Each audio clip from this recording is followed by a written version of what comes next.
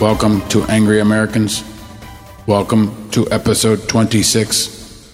I am your host, Paul Rieckhoff. If you're not angry, you're not paying attention. This is all wrong. I shouldn't be up here. I should be back in school on the other side of the ocean. Yet you all come to us young people for hope. How dare you? You have stolen my dreams and my childhood with your empty words, and yet I'm one of the lucky ones. People are suffering, people are dying, entire ecosystems are collapsing. We are in the beginning of a mass extinction, and all you can talk about is money and fairy tales of eternal economic growth. How dare you? And that is 16-year-old Swedish activist Greta Thunberg. And she is really angry. And she has a right to be. She's paying attention. She understands science. And she's making waves all around the world. She's amazing. She's a conscience for the world. She's the future. A future that's threatened. And that's as good a reason as any to be angry. Climate change is real. It's getting worse fast, and it's threatening the future for everyone, and especially the future for our children, and for children like Greta, and other children worldwide. And this week, Greta was joined by angry Americans all across America, and by millions of other activists all around the world. Angry Americans, angry Nigerians, angry Swedes, angry Indians, angry Japanese. Over 4 million people took to the streets around the world, many of them children, in 170 countries and at over 6,000 events. And I went out in the streets to talk to them. I went to the climate strike in New York City, one of the biggest activations in the world. I walked in the march, I interviewed participants and counter-protesters. Yes, there were counter-protesters, sorta. But I wanted to take you inside a movement of hundreds of thousands of angry Americans and tons of kids. I walked with them, I talked with them, and I stood in the crowd just a few hundred feet away from where Greta gave her speech, a speech that echoed immediately around the globe. It was a powerful and historic event. And I have audio for you from inside all of it. That's coming up later in the show. And as we continue to explore the state of our great American experiment throughout this show, we must explore the issue that might be the single greatest threat, not just to our country, but to all countries. A threat that is real enough to be declared a global and national emergency, not just by climate activists, not just by liberals, but also by those most notorious tree-hugging whiners of all, our military. Yep, the greatest military the planet has ever seen has been clear. Climate change is a legitimate national security threat, one that floods air bases, tosses Navy ships like toys, poisons the water around our military bases, and drains our troops in deployment after deployment of National Guard and Reserve troops to fight wildfires, fill sandbags, and save our fellow citizens from drowning or burning to death. The threat is real, and it's grounded not in politics, but in science. Fighting climate change can be, should be, the ultimate nonpartisan issue, and supporting science should be the same thing. The days of science fiction are terrifyingly becoming the days of science fact.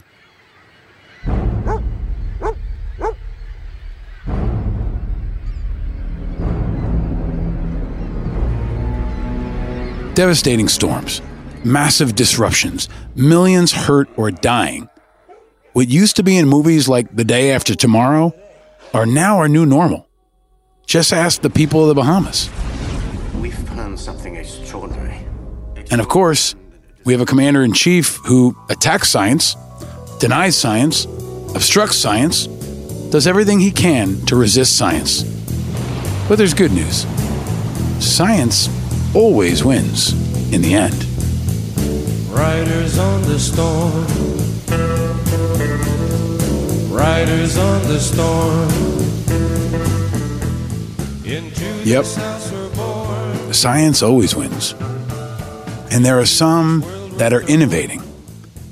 As the storm comes, there are riders on the storm.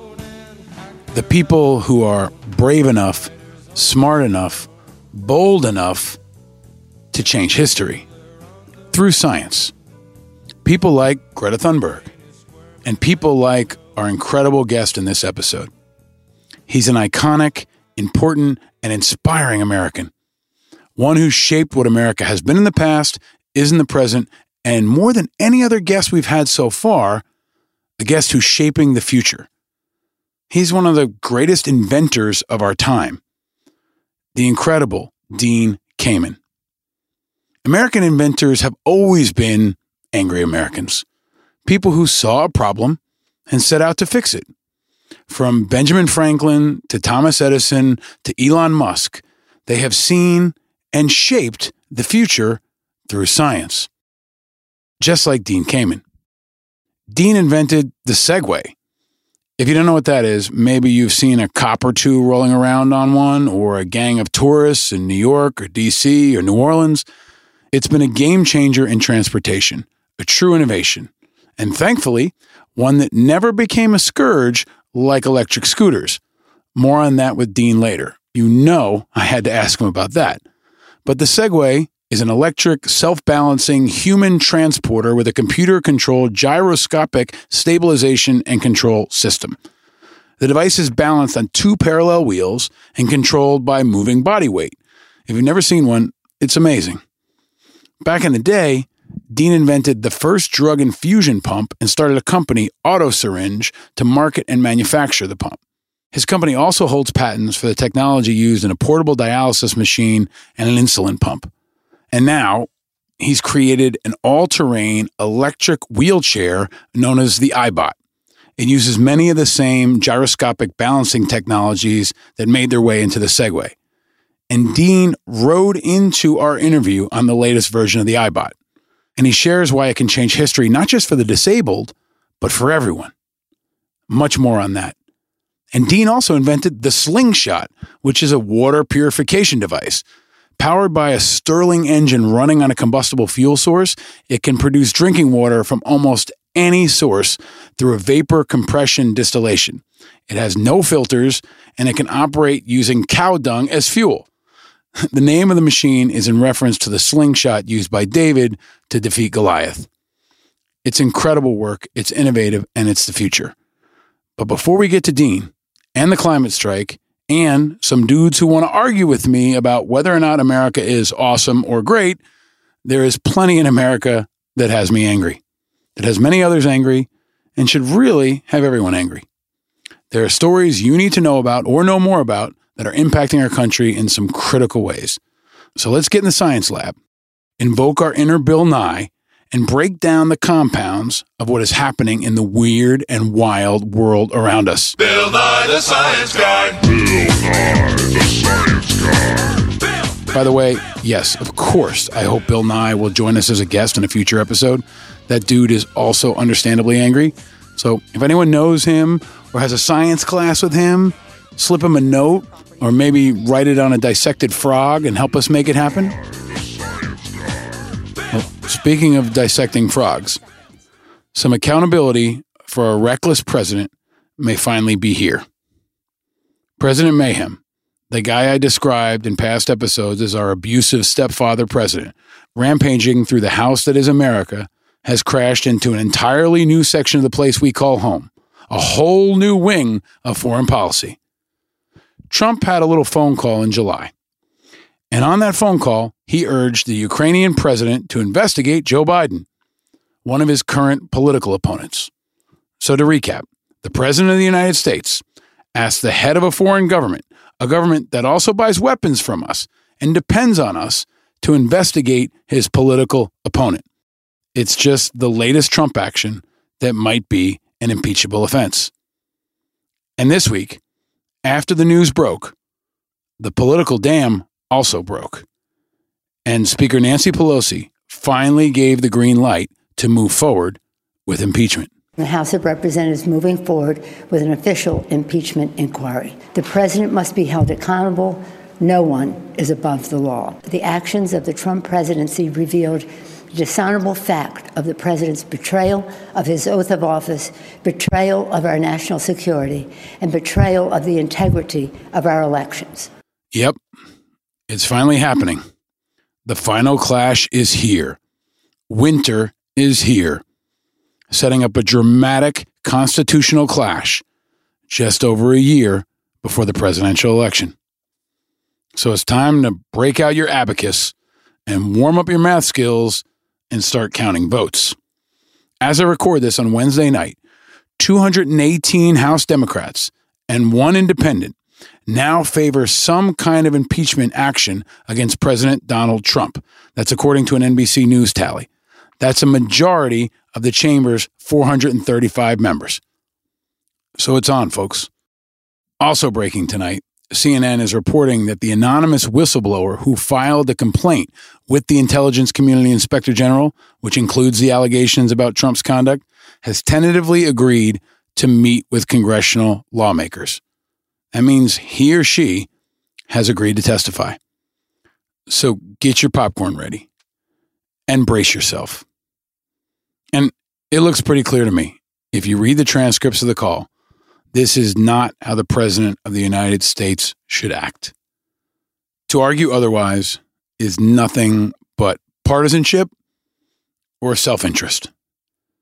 Trump must be held accountable. Now, he's been spinning and scrambling frantically on Twitter this week, more than usual, explaining his version of what happened, and of course calling this a witch hunt scam by the Democrats. Well, look, the old rule in politics is always true, and especially now. If you're explaining, you're losing. Oh, by the way, the White House also mistakenly sent Trump-Ukraine talking points to Democrats. Now, I can't make this shit up. Just hours after the release Wednesday of the rough transcript of Trump's phone call with Ukrainian President Zelensky, the White House circulated an email with proposed talking points for Trump's defenders. The message was titled, quote, "What You Need to Know, President Trump's Call with President Zelensky," unquote. Now, unfortunately for the White House and for America, the email was mistakenly sent not just to Republicans, but also to Democrat lawmakers and their staffs. Now, the scope and consistency of the incompetence in this administration is terrifying.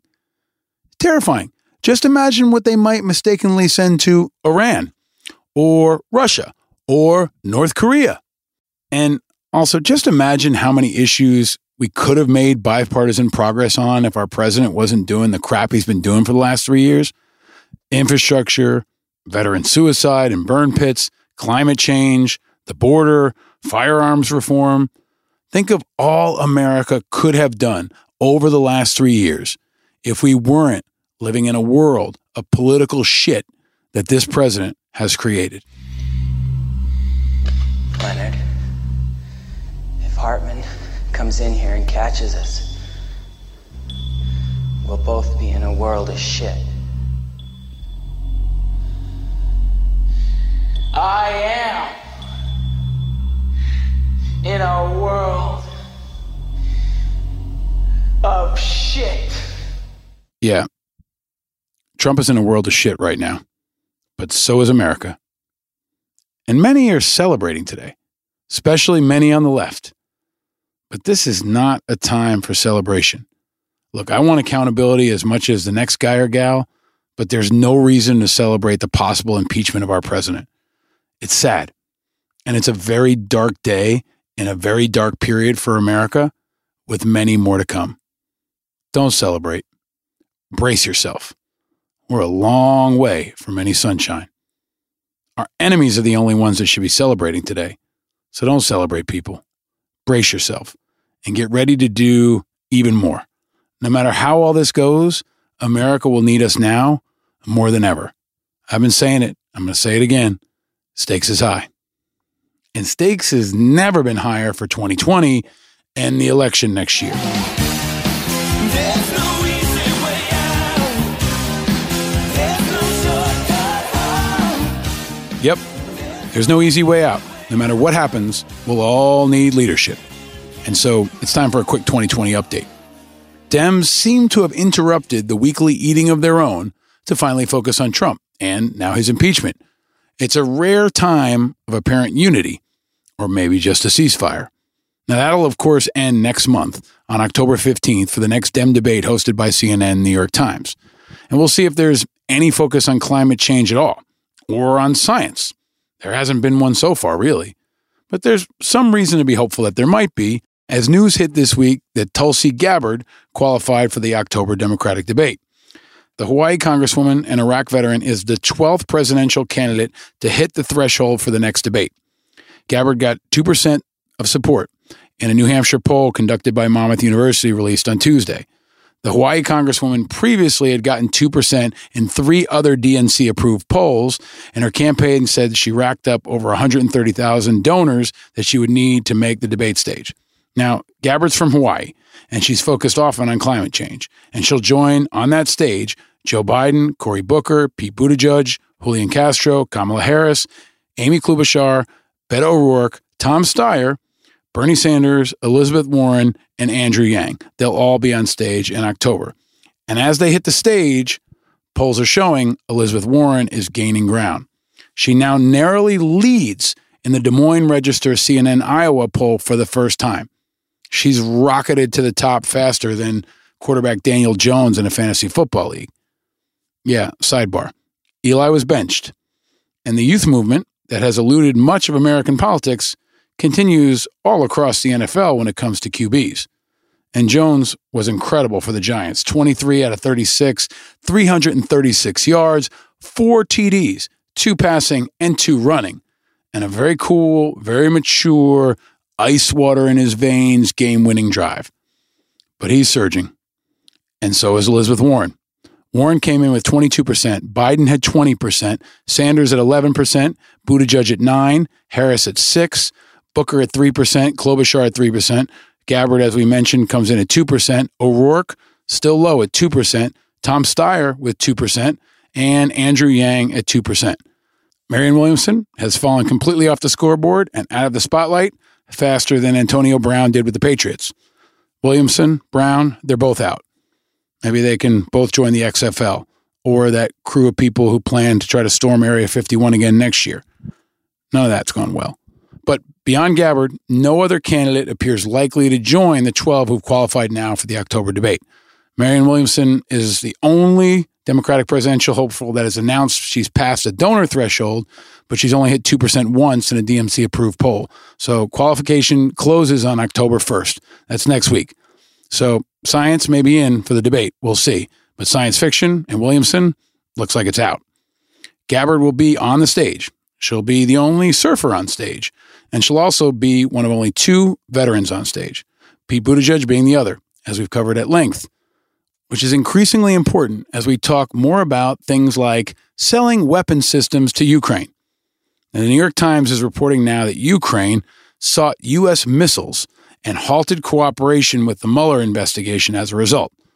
So the decision to stop the investigations by an anti-corruption prosecutor was handed down at a very delicate and very interesting moment for Ukraine, as the Trump administration was apparently finalizing plans to sell the country anti-tank missiles called Javelins, 210 Javelins and 35 launching units. This underscores the need for people in America to understand not only science, but engineering. But you don't have to be an engineer to see the design of the problem with this situation. You just have to be paying attention. All of us who served in the military generally know about Javelins, but the rest of the world is about to learn about them. And there's one very interesting thing that they'll learn, or at least they'll learn now in this show. The Javelin weapon system is made by Raytheon. Raytheon is where Secretary of Defense Esper was recently the head lobbyist. So, in case you weren't listening a few episodes ago, I focused on why this could potentially be a problem, especially because in confirmation hearings, when pressed by Senator Elizabeth Warren, Esper refused to recuse himself on Raytheon matters. What could happen, right?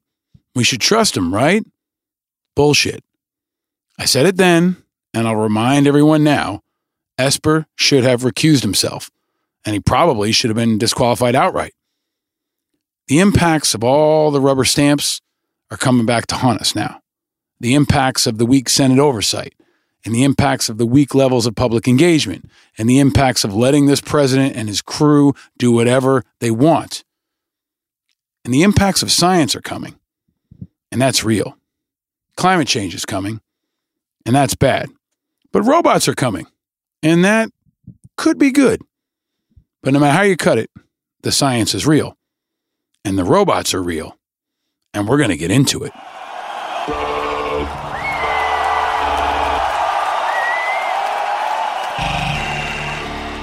Dean Kamen, one of the most important inventors and creators of our time, is going to break it down and give us some hope for the future and talk about robots. And in this episode, we're taking it to the street. We're going to see science in action and see how science can change and inspire the world for the better. The future can seem grim sometimes, but in this episode, we're going to give you reason to be hopeful and excited. And of course, we're studying, analyzing, and prototyping the 4 eyes. It's a biology experiment of integrity. It's a physics lesson of information. It's a chemistry lab of impact. And believe it or not, it's a math class of inspiration. This is the science of America. This is the science of the future. This is the science of robots. This is Angry Americans, episode 26. She's alive! Alive!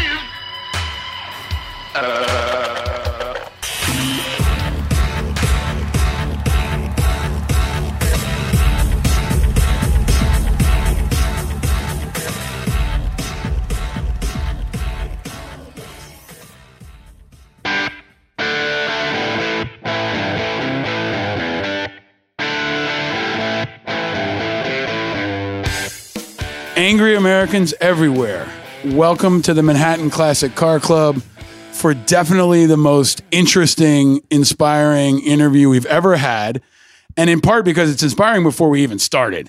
And we're going to get into that in a second, but we are humbled and honored and thrilled to be joined by the great Dean Kamen, one of America's most inspiring, important people, I think, really defined what it means to be, I think, an inspiring American, someone who is an inventor, a creator, a builder, a communicator, an educator. As a father, especially, I have a newfound appreciation and respect for all that you do, Dean.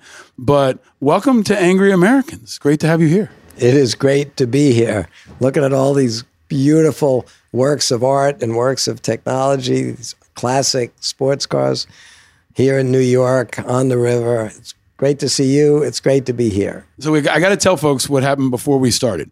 So your colleague Julie sent me a text and said, we're on our way. Dean's in the iBot and I'm running behind him. Now, to set the scene, the UN convention is happening this week. Trump is in town today. So all of Manhattan traffic is gridlocked. You can't get anywhere. And you actually got here on your newest invention. And tell us what it is and why you and how you got here. So we were down literally in Tribeca, and I just jumped in the iBot and came over. And by the way, there's a lot of building zones along the way and interesting obstacles, but nothing that is a problem for an iBot. My only problem was Julie was jogging, but she's not in as good shape as I thought. So it took us an extra few minutes to get here, but we certainly got here faster than we would have gotten if we used a cab. And as a demonstration, now what you're sitting in, I'm going to ask you to describe in a second, but we are on the second floor of a building that does not have an elevator. And you arrived in the iBot. And you were seated. It's. I'm not going to call it a wheelchair. It's an innovation. It's a groundbreaking vehicle. You can describe it for me. But You demonstrated it. You rose up out of the chair, in the chair, to give me a hug, and then used it to climb a set of stairs to come into this room that we're in now, which is a driving simulator room. But if you can, just to set the picture for folks who are listening in audio, can you describe what it is you're sitting in right now? What I'm in is what we call an iBot. It brings you to eye level, and it's kind of a robot. In fact, 20 years ago, it was by far the most advanced robotic device ever reviewed by, for instance, the Food and Drug Administration. It's all fly-by-wire. It's full of gyroscopes and accelerometers. And the basic idea was, could we put enough gyros, accelerometers, sensors, computers, actuators in a system that would safely take the load of a full-grown human being, bring them up to eye level, and leave that system on 2 points on the ground, like 2 toes of a ballerina, because it's balancing. It doesn't depend on having a great big long wheelbase like a wheelchair or a car would have. It's up on 2 points, and you'd say, why bother? Well, while that's much harder to do than be statically stable on the ground, once you solve that problem, which took us a decade, now that you're on a very small wheelbase on the ground, your footprint is 2 points, then every stair you see is just one more flat space. So you can climb stairs the same way a person does. You don't turn your body at 45 degrees perpendicular to the stairway, you'd fall on your head. You're vertical as you come to the stairs, and you're vertical on the stairs. You just go from one vertical plane every 6 inches to the next. We recognized more than 20 years ago, if we could simulate human balance and give a person a stable way to maintain themselves, even though their footprint is no larger than a foot, 12 inches. If we could do that, we could make a device that could enable a person to navigate all the architected environments you and I take for granted. And then we could have the thing come down to a 4-wheel drive mode on a couple of these things, but still maintaining the balance capability of always keeping the person's weight above those points. And with that 4-wheel drive, it can climb sand dunes. It can go through snow drifts. Nothing, virtually nothing that you'd want to walk through will stop it. We'll seal it. We'll let it go through 6 inches of mud and water. And so we spent years building a device that would essentially return to a person that can't stand up and can't walk a couple of very important things. The public, I don't think, realizes a lot of this. One of the important things we return to people is the ability to access wherever we want to go. It gives them certainly independence and access. It does all of that. What most people don't realize is the users of an iBot, almost without exception, will tell you the biggest thing that an iBot gives them back isn't access. It's dignity. Yeah. They stand up. They can look you in the eye. And they're in a crowded place and there's conversation going on among their peers. They're not isolated. They're not down looking at everybody's navel. They can hear, they can see, they can interact. Think about our language. Stand on your own 2 feet. He's taking his first steps. Look him in the eye. Well, how do you do any of those things in a wheelchair? Right. And by the way, go ask your mother what she remembers about you as a little kid. And she'll probably tell you 2 things like every other mother. What I remember most about little Paul, his first words and his first steps. It's a unique and big deal that humans walk erect and we talk. When somebody loses the ability to stand up, maybe a vet that left his legs in Afghanistan on an IED, or 40 years ago, a vet that left his legs on a landmine in Vietnam, they come back, and when we put them in a wheelchair, we're telling them, oh, that curb, think of it as the bars on a cell. Oh, that staircase, don't even think about that at all. Oh, living in the house you used to live in and getting around, that's no longer feasible. But most of all, we tell them, you'll never be at eye level with your wife. you'll never be able to look your friends in the eye. No, you're down there, and you've been isolated. That's got to stop.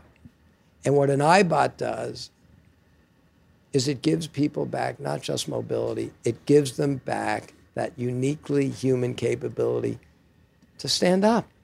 And the dignity. That's really, as soon as you and I started to have this conversation, people in the club stopped and turned to look, what is that? Who is that guy? And then you made your way up the stairs at a pace that was, at first, my initial reaction was, oh, okay, it's very methodical. It almost felt slow. And then I thought to myself, that's actually how an older person might go up the stairs. It's that pace, right? Which actually made it more deliberate. You had to concentrate a little bit, right? It wasn't just a passive thing. You didn't just glide up, but you worked your way up to the stairs and got to the top of the stairs. And I asked you to demonstrate it again, where you gave me a hug. You were able, when I went to first give you a hug today, you stopped, you said, hold on. And you raised the iBot up so you would be at my eye level, which, having worked in the veterans community, having worked around so many people that have been in wheelchairs, I know how powerful that is and how that gives them that dignity. And it's really, really inspiring. I mean, every time I'm around you, Dean, I feel like I'm seeing the future. And you see the future before other people did. But the entrance you made is really, really extraordinary. And part of why I wanted this show to be a conversation about what's happening in America, and why I'm always so excited to be around you. But I also, being Angry Americans, we have a drink to start the conversation, and I told you there would be a drink, and there is beer. So I asked Julie what you prefer, but what is your drink of choice, Dean? As you're doing all this innovative work, you also live a pretty amazing life in New England, in New Hampshire. Maybe we'll get into that. But what is your drink of choice, Dean Kamen? Well, I like beer. It's just a really good, safe thing to drink. To me, it's the most important food group, right? It's got calories. It's a little bit of a sedative with the alcohol. It's got carbs. I could use some of them. It doesn't have a lot of sugar. So what I love about beer is when it's good, it's great. When it's bad, it's pretty good. And we're drinking a Guinness, and you told me it was a pretty decent Guinness. Cheers to you, Dean. Cheers. To the iBot. Now, you and I met years ago because of my work at IAVA in the advocacy world. And I think, I don't know how it came to be, but I was introduced to your work. And I knew about the Segway. You are the inventor of the Segway. You've invented many other innovative things. I don't even know how to describe them, but they're game-changing things like the Slingshot, which turns basically any water into clean drinking water. But you were working with or around DARPA. And maybe for folks who aren't from the military community, can you explain what DARPA is, and maybe whatever you were able, the work that you were doing with them a decade ago and since? So DARPA is kind of the advanced group of people that work on projects that are too risky for everybody else for the military. DARPA is the Defense Advanced, Research Program. And, they're credited over the last decades with inventing everything from GPS to almost all the advanced technologies that we now take for granted that would have been too risky for the rest of government or industry to do. DARPA does them. And they came to me and said, the military has always been in the forefront of medical breakthroughs. Most people don't realize that. They pointed out that even in the Civil War, it was the military that figured out essentially how to practically deploy things like antiseptics so that, bullet wounds wouldn't cause gangrene and eventually death. They invented better ways to anesthetize people during, sadly, the many surgeries people needed. And they made practical prosthetic limbs. But there I sit, 150 years after the end of the Civil War, with a colonel who's come up to visit me in New Hampshire. And by the way, besides being a full colonel, he happens to be a neurosurgeon. And he's sitting in my office in New Hampshire getting very passionate and saying, but Dean, it's great that during the Civil War in the 1860s, they would take an arm off a guy that was getting infected because of a lead musket ball, and they would surgically remove it. An advanced technique back then, save the soldier's life, but they would give him a wooden stick with a hook on the end as a replacement. He said, that was pretty good in 1860. He said, now I've got young soldiers coming back from Iraq, from Afghanistan, and we don't give them muskets. We give them $100 million F-35. We give them all sorts of advanced stuff. But when they have to go crawling around in those caves and they come across an IED that might take off an arm or two, we bring them back. We keep them alive. We do great triage. And we don't give them a wooden stick with a hook on it. No. We give them a plastic stick with a hook on it. And he said, you are going to give me something that I can give these young folks. And he didn't come with 1,200 pages of, that classic, they always say government. He says, you're going to give me something so that when I bring one of these folks in here, I'm going to put them at this conference table, and I'm going to put a raisin on this table and a grape. And the first thing they're going to do is pick up that raisin. So now he wants fine motor control. You can't do that with a hook. And they're going to pick that raisin up and eat it. So he needs to be able to flex at the wrist, at the elbow, abduct and flex at the shoulder. He said, and then they're going to pick up the grape. And they're not going to crush it. Oh, now he needs afferent, efferent, haptic response. They need to know and touch and feel and pressure. And they're going to eat that grape too. And by the way, the thing you give me, it's not going to be any bigger or heavier than the original equipment, the arm that they used to have. And it's going to be able to do all these things for them. And I told him, really, you're nuts. But Colonel Lang wasn't nuts. He's a brilliant surgeon. He's a passionate soldier. And he told me we need to do this. And I said, great, we'll do it. Mostly because he hit me below the belt. He says to me, Dean, the good news is there's a very small group of folks relative to the whole country that need one of these devices. But Dean, the way IEDs work, a small set of that small group didn't lose an arm. They lost two. Now, I don't know how well you deal with losing an arm, but compared to losing two, that would seem like an inconvenience. After telling him I thought he was nuts and that would be really hard and making all that happen and putting all those sensors and actuators together, I went home that night thinking, I've got my water project. I've got my first program for kids. I've got all that I can handle with my nights and weekends. And in my day job, I got hundreds of engineers working on dialysis equipment and all. How am I going to do this? But I rolled around in bed that night, reliving that conversation I had with Colonel Lang. And I started thinking, how do you roll around in bed with no arms? So I decided the next day to call him up and said, we're going to give you a solution that you asked for. We called the project Luke, as in Luke Skywalker, who you might remember from the first episode, turns out to have had a prosthetic arm. Right. And we spent a couple of years and we built for DARPA a prosthetic arm. And we got it approved by the FDA, and we've got them on soldiers now, and it's transforming what they can do. And boy, it's a little better than a plastic stick with a hook on it. Oh, it's absolutely incredible. I remember the first time I saw them, to have someone have the ability to shake your hand. Again, going back to the dignity piece, shake your hand and not crush it, right? To be able to open a door, to be able to pick up your child, right? The things that so many people take for granted.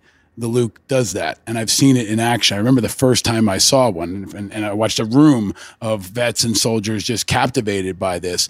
But there's always a sense of wonder on everyone's face, and I think a sense of satisfaction on the face of the veteran. But I always watch the family members, and I see the face that they have, where you can see that now they can pick up their children. Now they can do things. They have a sense of independence that they never had before. And there's the old saying that the only victor in war is medicine.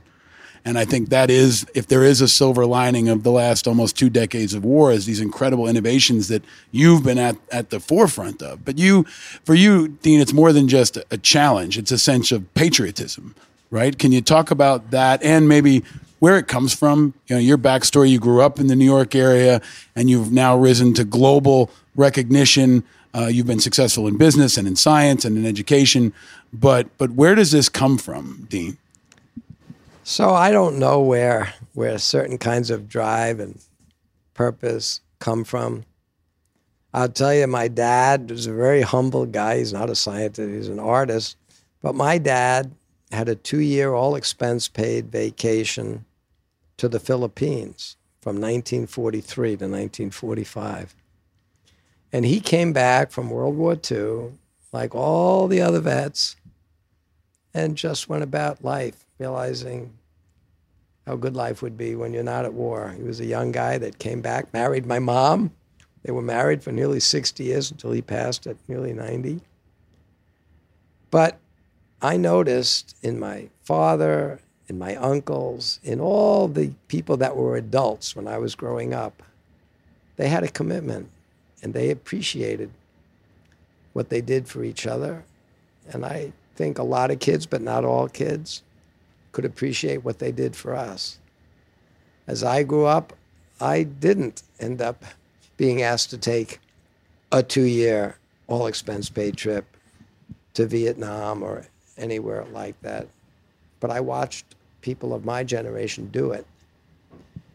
And I thought that whatever I could do to demonstrate that I also feel a commitment to this country and to the people that do what they do, I would do it.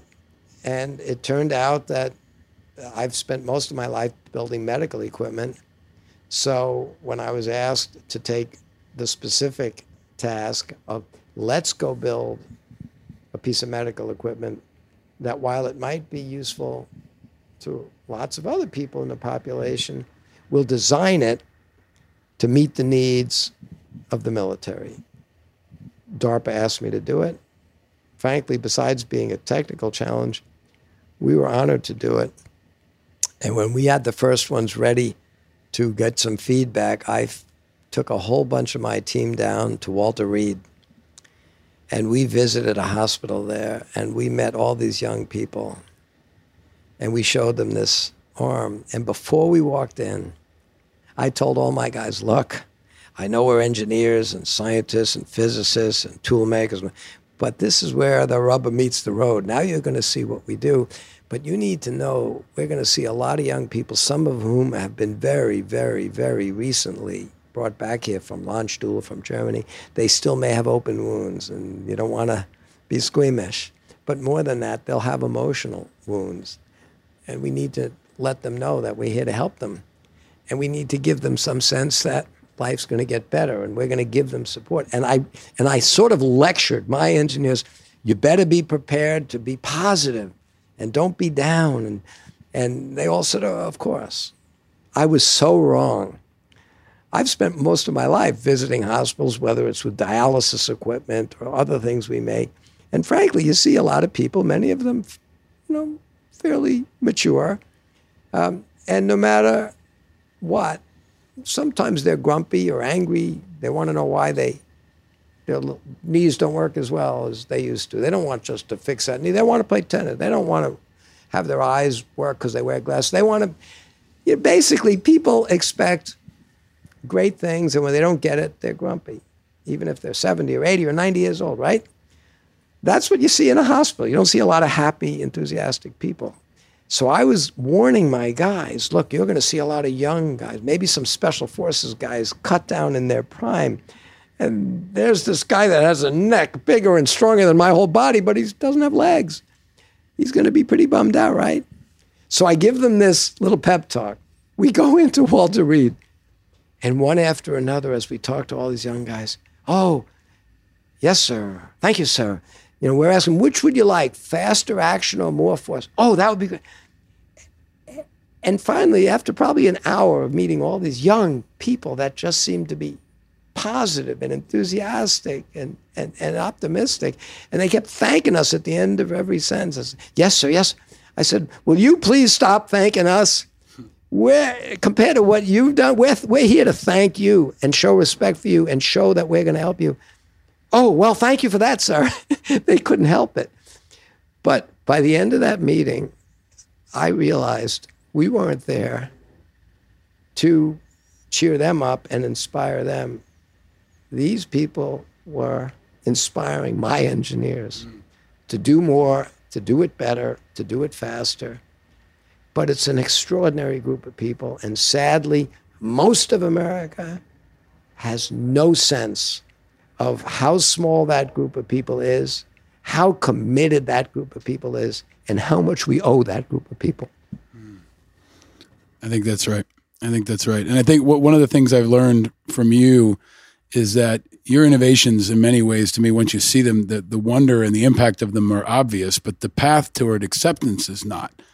And I want to get into the bureaucracy and the frustration that you sometimes face. But before I do, I want to ask you one of the core Angry Americans questions.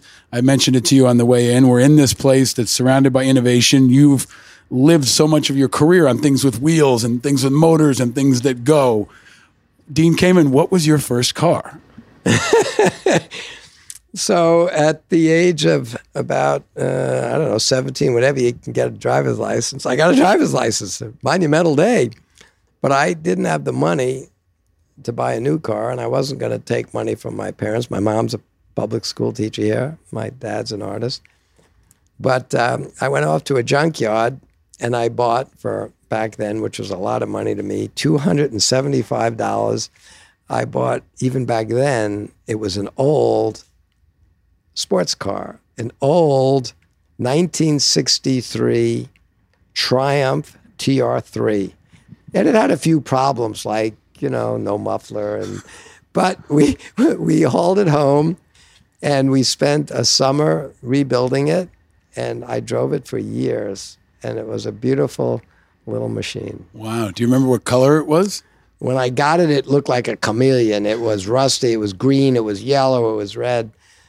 We painted it ourselves, and it wasn't my finest bit of work. We painted it British Racing green, and we bought some seats out of a newer model TR4, modified the base so we could pluck it in there. So I had this little hermaphrodite sports car, TR4 seats, TR3 mostly, and we rebuilt it and we kept it running for years. Wow. And where were you living at that time in your life? I was going up and back between Long Island, at my parents' house, and Worcester, Mass. I was at Worcester Polytech at the time.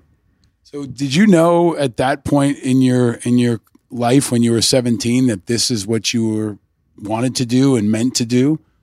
At what point did that click where you knew? Because so much of the work you do is also focused on the next generation. And I want to get to the Lego work and other work that you've done that I think is so inspiring. But for folks who are listening, we have people who come from all backgrounds, all over the world, all different age groups. But was there a moment, for people who are either parents or maybe they're students, that was pivotal for you, Dean, in shaping this trajectory that you would go on? So this may sound corny, but it's true.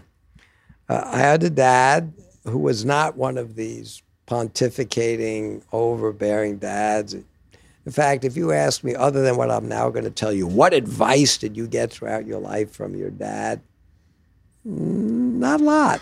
My father was a very quiet guy. He was born an artist. He was an illustrator for the comic books of my day. Yeah. He ended up being the art director for the first,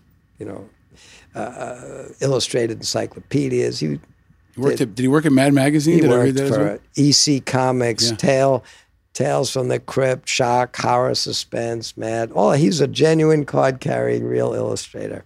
Incredible. But as a young kid, I'd watch him at his easel every day. He would take the Long Island Railroad here into the city, deliver his stuff, come home. After dinner, we'd go out and play. He'd go up and do more work. And one day, I think it was a weekend, I was still very young. We got up, we're going to go out in the yard and play, and the other kids are out playing, and their moms and certainly the dads are out playing with them. They were typical, suburban. So they were the accountants and the lawyers and the marketing and the business guys that didn't take the Long Island Railroad. It was a weekend. They're out playing. My father is sitting at his easel. And I go up, and he's not doing his day job. He's painting. He wasn't doing illustration. He was painting. But I said, I feel sorry for you because all the other dads get finished with work during the week and they're done. You're always sitting here at your easel. My father put down his pen I'll never forget this. And he turns to me and said, don't feel sorry for me, Dean. You should feel sorry for all those dads. Because as you just pointed out, Dean, they go off to work. Every day they go off to work. And they only get to play Saturday morning. He said, I love what I do, and I do it all day. And that's why when Saturday comes, I'm here. And he looked at me and he said, you need to find something that you love to do. And you need to make yourself so good at it that you can make a living doing it. And then you'll be happy. And if you're happy, you can make your friends and your family happy. The most important thing you need to do is find something that you would do whether you were getting paid to do it or not. It's not a job. And I thought long and hard about that. Well, a number of years later, I had to repeat that story to my dad because I was off at school. Now I have an older brother who's a doctor, MD, PhD, my mom's favorite son, her first son, and he's a doctor. And I'm struggling in school. I never liked being told what to do by teachers, parents, or anybody else. I'm trying to learn as much as I can, physics, math, engineering. I'm trying to work on stuff for my brother. Finally, going to classes and doing some of the required stuff that I didn't see was a straight line to the skills I wanted to develop. I finally said, I'm going to take a little time, run my little business, and I'm probably not going to graduate. Well, when I told my mom, a teacher, I'm not going to graduate, or at least not on time, she was not happy. So I figured I'd go get my dad to help me out. And he wasn't happy. And I looked at him and said, you're the guy that told me, find something I want to do, something that I can get good enough at, that I can make a living doing it. And I said, Father, I have no artistic skill. I can't do what you do. I can't draw a straight line with an edge. But I can design solutions to real problems. And as I'm picking up the skill sets of electrical and mechanical engineering, and as I'm learning more of the basic physics and I'm learning more of the basic math, I can apply these things in a way that can help people, that I can do professionally, and I'm committed to it. That's what I'm going to do.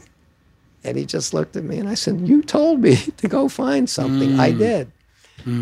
And as they say, the rest is history. I did quit school, but a number of years later, I went back. They gave me an honorary PhD. I was their commencement speaker, and I've now collected some of those honorary PhDs and commencements, and I've got a wall covered with recognition for that. You've got quite a few. But you've always done it, your way. You've seen a path. Even, your entire operation is headquartered in New Hampshire. Right, which I love New Hampshire. I think it's an incredible place. I love New England, but that's a different choice, right? Some people might have been in Northern Virginia or somewhere else. You've been able to carve out a path that you see as a path to the future, but it hasn't been without obstacles. And even coming in here, you were telling me that you wanted my help in trying to overcome some of those obstacles. But you created the Segway. You created so many innovations that have changed the world, but yet you still face friction. So maybe this is the answer. It may not be, but Dean Kamen, what makes you angry? Well, you pointed out that I moved to New Hampshire, and I think people think this is folklore, but it's the absolute truth. I grew up in New York. I love New York. I mean, look at this place. There aren't too many cities like New York. But when I started my business down here in my parents' basement, there was one set of regulations after another. And then I started realizing as I needed to hire people to help me, young people that have degrees in electrical or mechanical engineering are not likely to want to move here. If you're in the banking business maybe, or in the media business, you can do that.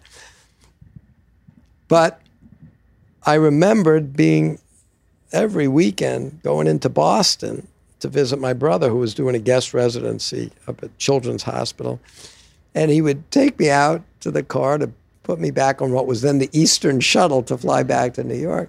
And I'd see a lot of the cars in the parking lot at Children's Hospital in Boston. And most of them were Massachusetts.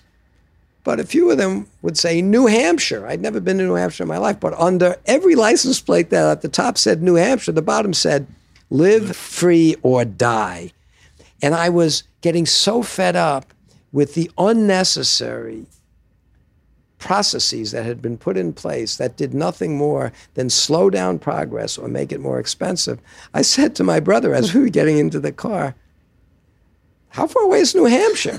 And he said, I've not been there either, Dean. He was at Yale at med school in Connecticut. We grew up in New York. And he said, it can't be very far. So I said, let's go. And instead of going through the tunnel to go back to the airport, we drove north. And within a half an hour, we saw this big sign that said, welcome to New Hampshire.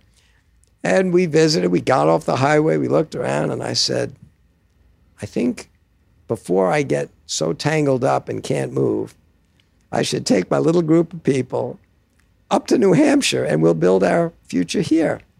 But people ask, why did you move to New Hampshire? And my serious answer is, because the license plates say live free or die, and that makes a lot of sense to me. Yeah, it's inspiring, and I've read about what you've built there, and how inspiring it is, and how it's become kind of a beacon for folks who are looking to make that impact and who share that spirit. And I think it's a very grounded. There's so many pieces of New Hampshire that are about kind of the foundations of this country, and inventors are always really a foundation of this country. And you have that classical spirit of the great American inventors. But Washington, D.C. can kind of be the place where good ideas go to die. So how do you talk about where you are now with your projects, where you are with the iBot in particular? You're here in New York for a reason, if you can share that. But what are you doing now, and where are you focused now, Dean? So in the very exciting side of what I'm doing now, and again, I have to credit the United States Department of Defense for this one. A couple of years ago, the Department of Defense noticed and is very well aware, and I had this very frank discussion, including with people like the Secretary of Defense. Hey, for at least 2 or 3 decades now, the incredible results of basic research in med schools and in research labs around the country has really advanced our understanding of biology and medicine and life itself, that we have no shortage of miracles in roller bottles and petri dishes at universities, at med schools. And you can go to this one or that one, whether across the country from Harvard to Stanford to UCSD to Baylor. You cross the country and you can visit lab after lab. And this professor will show you, in that petri dish, I was able to make these cells produce insulin. I could cure diabetes. I'd love to put myself out of the pump business by giving everybody a new pancreas. And in this med school, in this lab, hey, look, put a probe in there and I get an electrical signal. They're making working neurons. And in this one, they're making cells that are a functioning nephron, a kidney. And all of these advances are just breathtaking. They would have been science fiction 20 years ago. But there I am at the Pentagon being told, but Dean, there's 20 years ago, they were showing pictures of a human ear being grown on the back of a mouse. That's a pretty famous picture. The public has seen it. Right. And they're saying, but Dean, more and more great research is coming out, but where do we see? They're not making kidneys. They're not making livers. They're not making a pancreas. They're not making lung. That's an engineering problem. That's a manufacturing process. That's not basic research. And they said, so we, the Department of Defense, not the National Science Foundation, not the National Institutes of Health, not the ones that are great at funding this long-term basic research and medical research. No, we want to fund the ability to take these miracles out of the laboratory and bring them to scale. We want to bring the engineering, manufacturing community to the table to help transition these things from being essentially science fair projects to replacement organs. And particularly, it was the Department of Defense saying, we need skin, we need bone, we need cartilage. We uniquely need a lot more than maybe the general public does, but we need to turn it into high volume, and we need it soon. And they ended up putting a program together. We were asked to bid on it. We won it for in excess of $80 million. We got it matched by in excess of $200 million from industry. And it's been about 2 years. And I'm really excited to tell you that, a little over a month ago, in a completely closed system, we started to demonstrate what we told them. I told them within 5 years, we would be able to demonstrate a process that would essentially be a platform, an engineering manufacturing platform of the technologies necessary to manufacture replacement human organs. Now, we're nowhere near full organs yet, but last month we demonstrated a closed system that manufactured a 7-centimeter long segment of bone, ligament bone, that would be ready to start doing biological work on. And I think, as we told them back then, within 5 years, we're going to have a platform that is capable of bringing to scale some critically needed subsystems of full organs. And we're going to transform healthcare with that. It not only will give patients way better outcomes, but it will lower the cost of medicine. Nobody wants to be chronically treated with dialysis every other day. I make that equipment. Nobody wants to have to wear an insulin pump. I make those. Nobody wants these chronic treatments, but the alternative is without them, you're going to die. You accept them. But if you went to a little kid and said, do you want to keep pricking your finger and checking your glucose, or would you like to just have a new pancreas and be done with this? Would you go to a patient that doesn't have working kidneys and say, do you like going to a dialysis center every other day to stay alive? Or would you like a new kidney? We believe that if we could give people replacement organs as a cure as opposed to a chronic treatment, we will dramatically lower the cost of healthcare, dramatically improve the quality of life for these people, and change the future. And that's one of my day job projects. Wow. Every one of your day job projects is mind-blowing, man.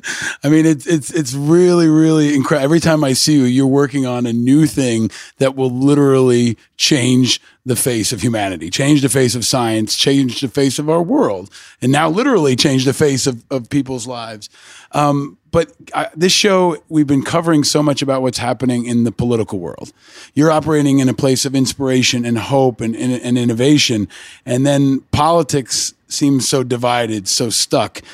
Recently here in New York and around the world, hundreds of thousands, millions of kids organized to bring awareness to climate change. So as a scientist and as a problem solver, I guess a two-part question. One is, what are your thoughts on the recent climate strike and this movement of young people? And then what are your broader thoughts on the state of affairs in America? Just as a leader, as an innovator, as someone who I think brings a positivity and tone to everything at a time when we're divided. What are your thoughts on where we sit as a nation right now, Dean? Well, sadly, I think today, and the same thing I thought 30 years ago when I started a not-for-profit organization called FIRST. And FIRST is an acronym for Inspiration and Recognition of Science and Technology. You notice the word education's not in there. 30 years ago, when this country was totally convinced, and I mean our president, our corporate leaders, everybody was convinced we have an education crisis because we were producing far too few scientists and engineers. And they said, it's an education problem. As I pointed out, my mom's a teacher. There's a lot of dedicated teachers in the country. I don't know anybody that can't think fondly about some experience they had. So to suddenly decide that the fact that we're not producing a lot of scientists and engineers, to suddenly decide that women, young girls, never seem to go in any reasonable proportion into engineering and study math or science, even in grade schools and middle school. To suddenly decide all of that is an education crisis, I thought, is a substantial misdiagnosis of a much bigger problem. And I'm an inventor. What do inventors do? Inventors look at the same problems as everybody else, but see them differently. And I sat there, and it was an epiphany to me. I said, you know what? It's probably not an education problem. It's a culture problem. It's not what we don't have enough of: great teachers, great schools, great education. We spend a lot of money on K through 12 education in this country. I said, it's not what we don't have enough. It's what we have too much of. Because we become such a rich country, we have something that I've never fully understood. We invented it in this country. We call it leisure time. I've never had any of it. But we have a country that has made superheroes out of people in the NFL, the NBA, the MLB. And there's nothing wrong with that. When you're a rich country, you can afford a lot of things that the poor can't. You can afford art. You can afford a lot of sports. But I realized that our culture had gone so far that particularly young girls and minorities, the only thing they see in our media, the only role models that are young people that are happy and smiling are professional athletes or professional entertainers. And you could walk out on the streets today, 30 years later in New York, and every kid on that street can tell you the name of some famous living football player or basketball player, and that's great. And somebody from Hollywood. But they know about the Super Bowl, the World Series, the Academy Awards. Can they tell you the name of a famous living scientist or engineer or inventor? Do the girls know that there are millions of jobs out there for young kids that develop the muscle hanging between their ears? Most of these kids grow up thinking, if I work really hard and I spend 10 hours a week bouncing a ball, I'll be in the NBA or I'll be in the NFL. And then they don't develop the core skills they'll need for all the exciting careers of the future. So 30 years ago, I said, hey, wait a minute. If it's really a culture problem, not an education problem, that's great news. Because we know what gets kids passionate to excel at something. Make a sport out of it. Get it out of the classroom. Don't make it something where the teacher's judgmental like they are during class, but that same teacher at 4 o'clock turns his or her hat around and goes out with those same kids, but is now the coach. And instead of having to give them a red mark and tell them it's a D or an F, no, after class when they miss the ball or drop, oh, we'll help you. It was a lucky catch. But suddenly you realize that everything about our whole education system, in fact, makes sports, makes entertainment. Our whole culture makes that so exciting to kids. It allows for the failures. It allows for the nurturing of a coach. In fact, I was always amazed once I started first. And, you know, I'd say to people, you got to let the teachers do this after school and there shouldn't be grades. Well, what do you mean? And I would compare it to what they're supposed to be doing in class. And I said, a lot of people thought I was picking on sports. I said, picking on it? What do they say? Imitation is the highest form of flattery. I built first around the sports model. And by the way you all justify sports is you say, well, it's important that they learn teamwork. Well, if it's so important that they learn teamwork, why, when they do it in the classroom, do you call it cheating? So I said, look, we're going to just take everything we know that makes kids passionate and we'll wrap it around the things they need to become really good at. And in a free culture where you get the best of what you celebrate, we've got to start celebrating kids that want to develop that muscle hanging between their ears. We got to start celebrating the world of science and technology. And we got to show kids that it's every bit as accessible, every bit as rewarding, and way more likely to lead to careers for them than just about any other activity. So let's put it in the right context and let's go. And 30 years ago, I got some superstars and role models from industry. 23 different companies lent me some young, enthusiastic engineers to adopt a local school. Typically, I ask those companies, find a school where the kids have never met a scientist or engineer, where their dropout rates are high, and show them that we're going to make this robotic building exercise a short, intense season like football or basketball. We'll make it every bit as exciting, and it doesn't end with quizzes and tests and final exams. It ends with a double elimination tournament and trophies, and bring the school band and bring the mascots. Well, by year 2, we had nearly 50, then 100, then 200. In our 30th year, we have 72,000 schools. And our season, our March Madness season, had 173 cities holding events for all of these kids. And at the end of the season, in April, our championship filled the 50,000-seat domed arena in Houston. That was only half the teams that made it to the finals. So 4 days later, the other half went to Tiger Stadium in Detroit. And between the two cities, we had 100,000 screaming kids and parents and teachers and mentors, 3,700 corporate sponsors, 200 universities that handed out $80 million in scholarships. And we're proving. And by the way, 60% of our school teams were from Title I schools. And this year, something like 60% of all the new rookie teams had a majority of girls or were captained by a girl. So FIRST is becoming, I think, part of the culture in a very meaningful way that I hope will help shape the future. And by the way, most of these kids aren't going to become professional scientists or engineers. They don't need to be. But they need to embrace science and technology. They need to be able to separate fact from nonsense. They need, if they go into politics, for instance, or into government, if they can't understand the value of technology or the concerns we ought to have about it, they can't do a good job. They can't be a responsible leader. And these days, it's really a concern to me that when you go to Washington, you see a lot of people that have the authority to make a lot of decisions that will affect a lot of people's lives, but they don't fully understand the impact that technology is bringing to the world. And you ask me what makes me angry or frustrated? What makes me angry and frustrated is it might take as long to get appropriate recognition by the various government agencies like CMS that you need to make the iBot available to people. It could take as long to get them to get to the right place as it took us to design and develop the technology. And that's sad and that's unnecessary. We need leadership in Washington that can appreciate the value of technology and look at it across the whole life cycle of the technology and its impact on people. But certainly making an iBot available to somebody that can benefit from it, instead of saying, well, it's got motors, it's got wheels, it's a motorized wheelchair. We'll reimburse it like a motorized wheelchair. That is a terrifyingly oversimplistic view, and that could deprive particularly veterans from something that they need and they certainly deserve.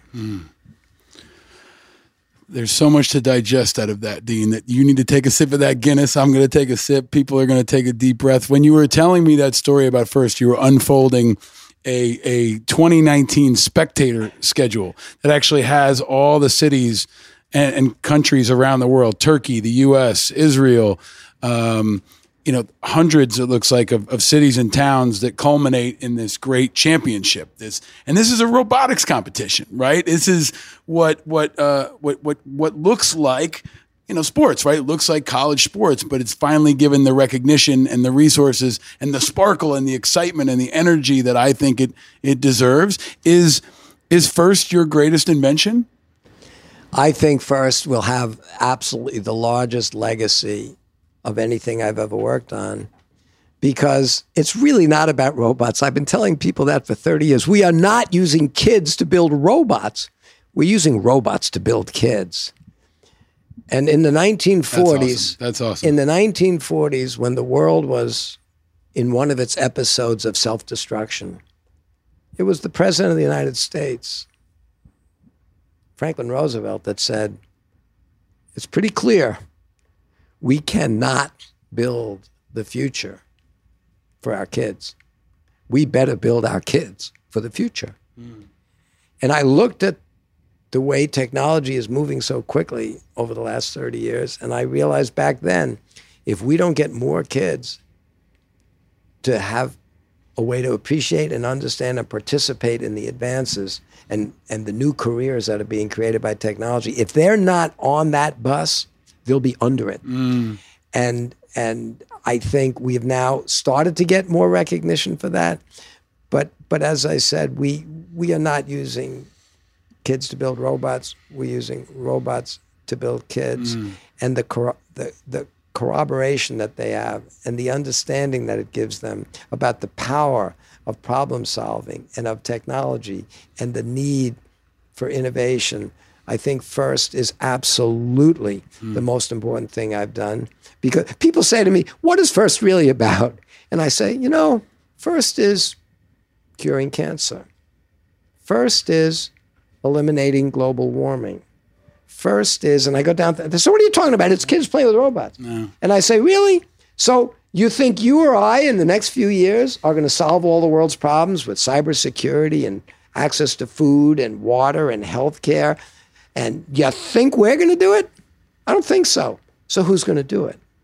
The next generation. It's the farm team for the future. right? It's the farm team for America's future, for the world's future, right? The world's and Dean, this future. is happening in a political environment where there was a very powerful image in the news where Trump was speaking at the UN about climate change, and Greta Thunberg was over his shoulder, the 16-year-old Swedish activist.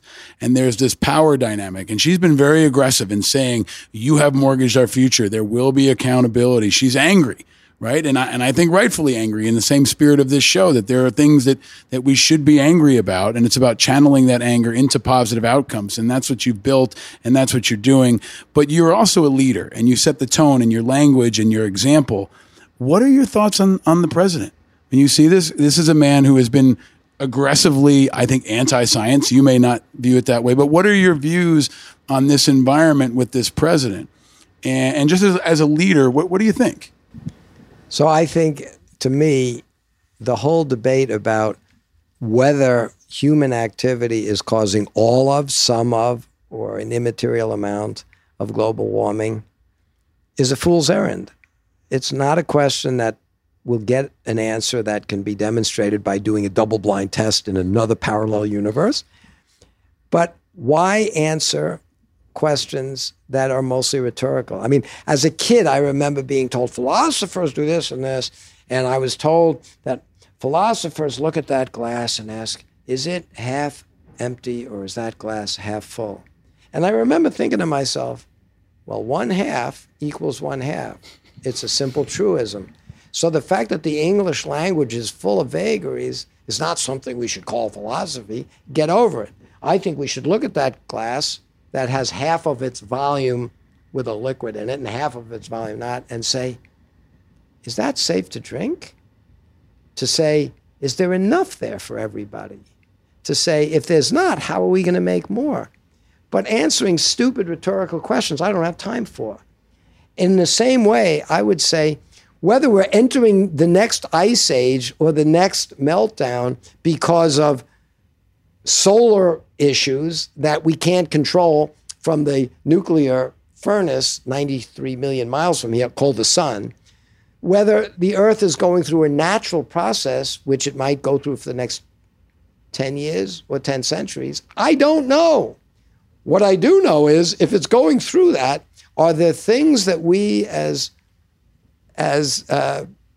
inhabitants of this delicate little sphere can do to make our own lives better, and at least in the foreseeable future, the lives of people that come past us better? And by the way, if we could apply technologies so that, for instance, we can take photons coming from the sun and make them directly into electricity, so we don't have to drill holes in the earth, move oil, move it across a few continents, boil most of it to turn it into, put it in a truck, move it, put it in the ground, take it back out of the ground to put it in a car.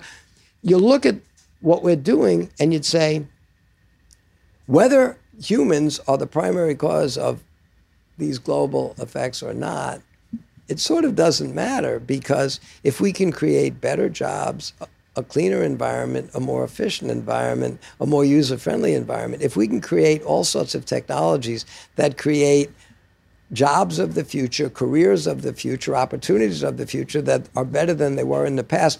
And a fringe benefit of that is we might reduce the carbon, because that might have been the primary cause of greenhouse gases being so devastating, at least in the short run. My real frustration is we let the politicians turn this big debate into, is the glass half empty? Is the glass half full? If that's the kind of question you want to answer, you should go off to the debating society, but get out of the way. We should have serious technology people try to figure out how to optimize what human behavior ought to be so that we can all enjoy more energy, because there'll be 10 billion of us. Each of us needs more access to more energy without having it have a negative impact, whether it's burning down rainforests. But you don't have to get into those side debates to say, are there better ways to make energy? Are there more efficient ways to move people? And by the way, sitting in traffic bumper to bumper, one beautiful car like you have down there is a work of art. 10 million cars is a traffic jam. Right. Let's figure out better ways, more efficient ways, more fun ways, more sustainable ways to use advanced technologies to move people around, to help them communicate. And it shouldn't be a compromise between I'll either have a cleaner world or I'll have more resources. Good engineering, good innovation allows you to do both. And in every generation, we should raise the bar by giving people a better quality of life, a longer life, and more access to sustainable futures. And technology can do that. Politics can't. Politics is about a zero-sum game. You've got the oil, I want the oil, we'll fight over the oil. You've got the water, I want the water, we'll fight over. You've got the land, I want the land. And politics is about dividing the world into little regions that fight over things. If you think about it, the arbitrary lines on this globe are arbitrary. If you go into space and you look at this beautiful planet of ours, you don't see the lines. So if politics has been, since it came into be, a way to divide the world, technology is a way to unite the world. And if all the kids in the next generation learn how to communicate and cooperate and be on the same team, working together, they're all going to face needs for water and food and cybersecurity and healthcare and education. Let them all develop the tool sets so that instead of fighting over this or that scarce resource, let them all create new ideas. Because the difference between a world of things, whether it's water or oil or gold, where there's a finite amount, where every time there's another person, you either have a little less per person or somebody's taking it from somebody in that zero-sum game. How about if we have a world that's not about valuing stuff? What if we have a world that values ideas? And you have an idea. You know how to cure cancer. This is the formula. I have an idea. I know how to make a more efficient, clean engine. If you give me your idea and I give you mine, that's very different than you gave me your gold, I gave you my money. You know what's different before and after that transaction? Nothing. There was a fixed amount of gold and there was a fixed amount of money. We just moved it around. But what if you gave me your idea, now we can both cure cancer. And I gave you my idea, we both have cleaner engines. The world of ideas isn't a zero-sum game. And the more smart kids we can get on this planet that are racing towards more and more and more better and better ideas, they raise the overall value and wealth of the world. It's not a zero-sum game. And if we had a few billion kids that are racing towards solving these problems before we're overcome by catastrophe, the world will be a happy place. If we stay with a world that plays the zero-sum game of politics, we will have more and more people fighting over less and less stuff until finally we race each other to the bottom. That's not where we want to go. That's why I started first. It's an incredible assessment and prescription for the future. We've had an organizer president. We've had a businessman president. Now we've got Andrew Yang, who's trying to inject technology and science into this discussion. Maybe what we need is a scientist or an inventor president. Would you, Dean, ever run for office? No. I know my limitations. And no. I would love to offer what I'm good at, I think, trying to think outside the box and work hard at creating incremental technical alternatives to what we do today that we could do better by integrating technologies that as the world, I didn't invent microprocessors or solid state gyros or lithium batteries for this thing. I just systems integrated them. And some people would make video games, other people. I try to make stuff that matters. But I don't. So hard think, no on politics. Hard no on politics. I do not think I would do well in the world of politics. I have to ask you this question because since we started this show, we've covered a lot of issues, and some of them are kind of populist issues, things that are bubbling across the country that have people angry or annoyed even.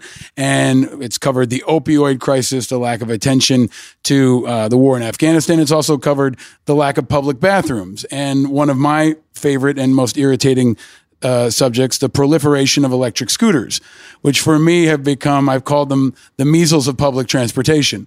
And when I made my case for why they've gotten out of control, now there's good things about them, but they've gotten out of control. One of the things people neglected to realize is that people in wheelchairs in places like DC have a hard time navigating them because they're just skewing across the sidewalks. But I cannot let you leave without asking you, the inventor of the Segway, what are your thoughts on the electric scooter invasion that has rampaged across not just the country, but now the globe? Well, now you answered your own question why I don't want to be in politics. When I made the first Segway, and I've been forever known as the Segway guy, just for clarity, it wasn't the first balancing device, as I've told you throughout this conversation. I've spent most of my life making medical equipment. And my first application of solid-state gyros and servos and computer programs that could simulate balance wasn't for the Segway, it was for the iBot. But since it took years to get it through the Food and Drug Administration, and I wanted to get the volume that would be needed to draw price and cost down, I said, let's take the seat off this thing that is necessary for the disabled community, take that same algorithm we developed, those same solid-state gyros and accelerometers, put a platform on it, and we could make this balancing capability available for everybody else. It'll drive the cost down. It'll be one of the first things I make that people will actually want to use. People don't want to use dialysis or insulin pumps or stents or prosthetic limbs. It's nice to know they're there when you need them, but nobody wants to be disabled and need an iBot, but people, perfectly healthy people, you put them on those early Segways and they smile and they're excited. So I made the Segway for whatever reason, because it was maybe more potentially useful to a much larger population, thank goodness, than iBots. I'm forever known as the Segway guy. But when we made it, I said, look, this thing has motors and wheels, but it's certainly not a motor vehicle. I mean, you don't want this Segway with grandma on it in front of a bus in the middle of a city or on a highway. But on the other hand, it's probably not going to be welcomed on a sidewalk because sidewalks were made for pedestrians. So rather than flood the world with them, as you've now seen people have done, there's a whole new philosophy. I think the philosophy of a lot of the new tech businesses in this country have been, it's easier to ask for forgiveness than permission, whether it was about privacy, whatever. Just big tech companies have in many ways decided, I'm just going to do it, and I'm going to run at a pace that at best I'll ask for forgiveness.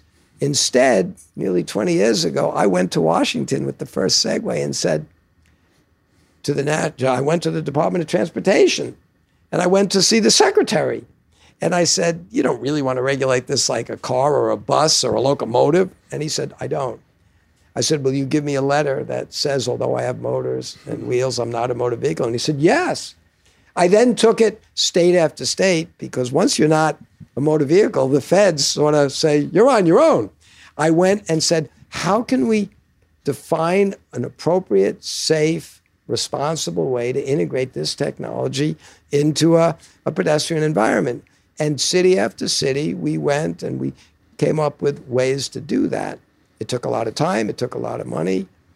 Well, 15 years has gone by, and once the cost of motors and lithium battery, once the price of a lot of things got cheap enough, and once people said, I don't need them to be safe and redundant, I'll just sell them like a consumer product. They're not very safe. I wouldn't build them. They flooded the country with them without any thought about the impact on safety or scalability. And I think the backlash has been significant. Yeah. But I am not on the side that said flood the world irresponsibly with these devices. I think there is a role for government. To me, the balance is, and maybe it's the irony, I have always tried to do it exactly right. But meanwhile, while I think a lot of these companies have pretty much said it's easier to ask for forgiveness than permission, the flip side is I've been frustrated by the fact that if you come up with a radically new and better way to do something, the regulatory bodies and the legislative bodies don't move faster and faster. In fact, as the country gets bigger, as the amount of law and regulation keeps growing, if anything, like people. As you get older, you get more reluctant to change. As you get older, you get more risk averse. Well, a culture does the same thing. So technology is moving faster and faster. Innovation is coming faster and faster, particularly in the medical space where I live. But getting new things approved is getting slower and slower and slower. I'm here where we are in New York. Look at your subways. You go down into this tunnel and you're standing on the edge of a concrete slab, the edge of which, with no rails, will drop you 3 feet onto a steel rail that's at 30,000 volts or something. And every few minutes, a couple of 100 tons of steel comes racing by. You could never suggest building a thing like that today. Today, government would assume you need multiple ways to prevent anybody from being near anything that could move or could hurt them.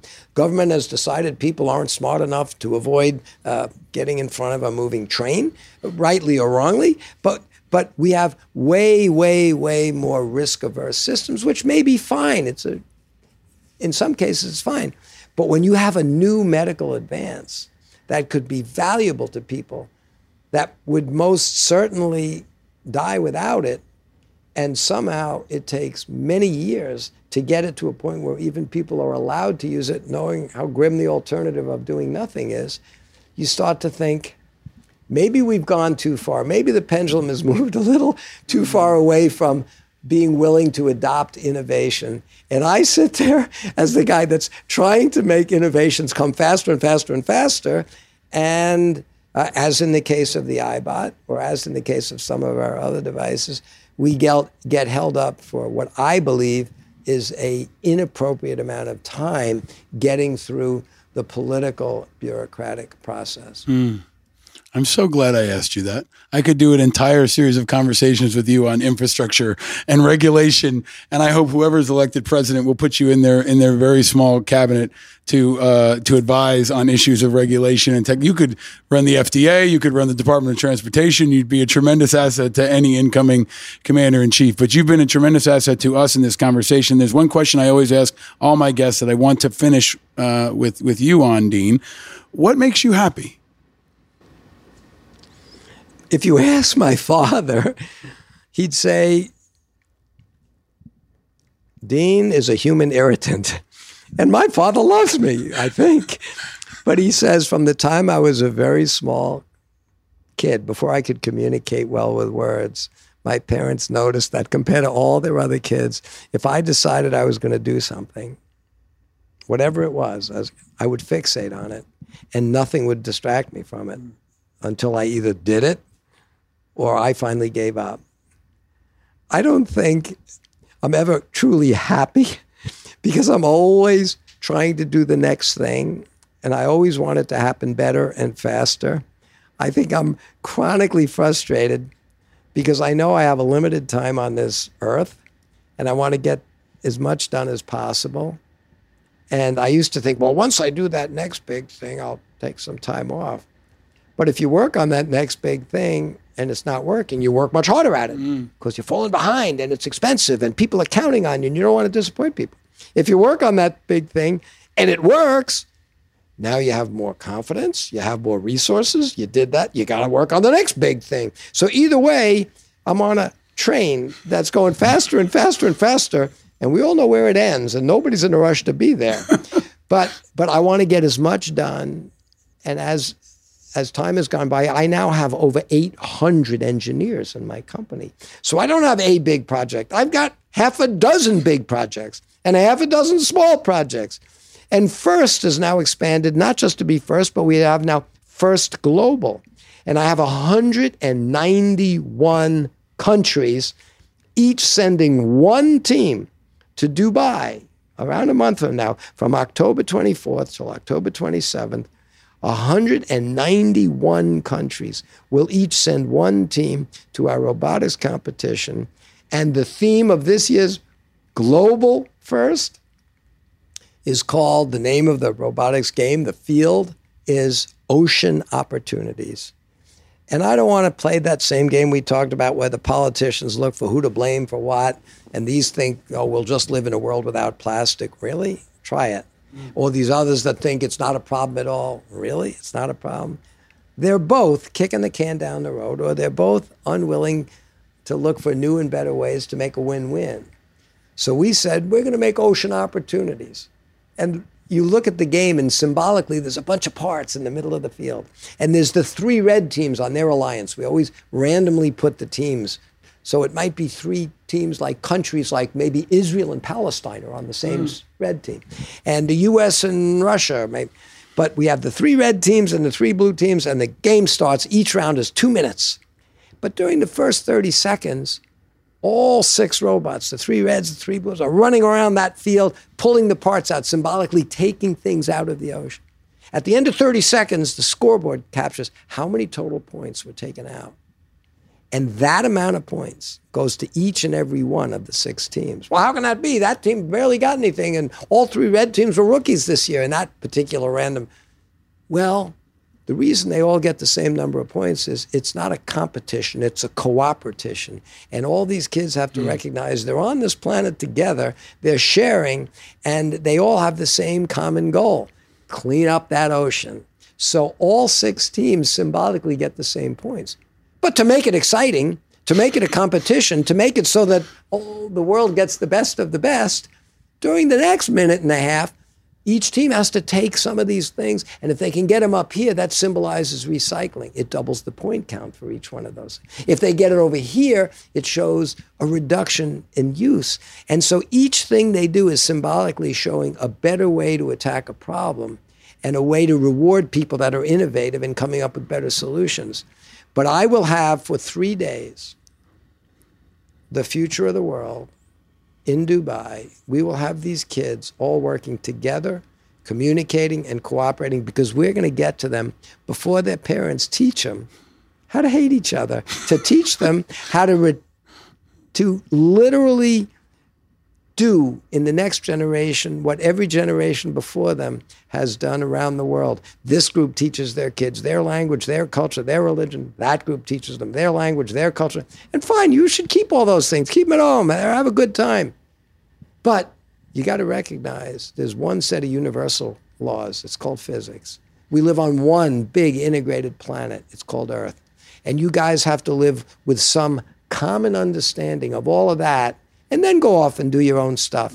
But you've got to stop repeating the self-inflicted wounds of your parents and your grandparents and the culture that goes back 1,000 years.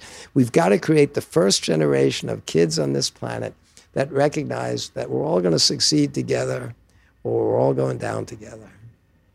Well, I think any of us who've been able to hear you feel like we can succeed and feel like we are happier.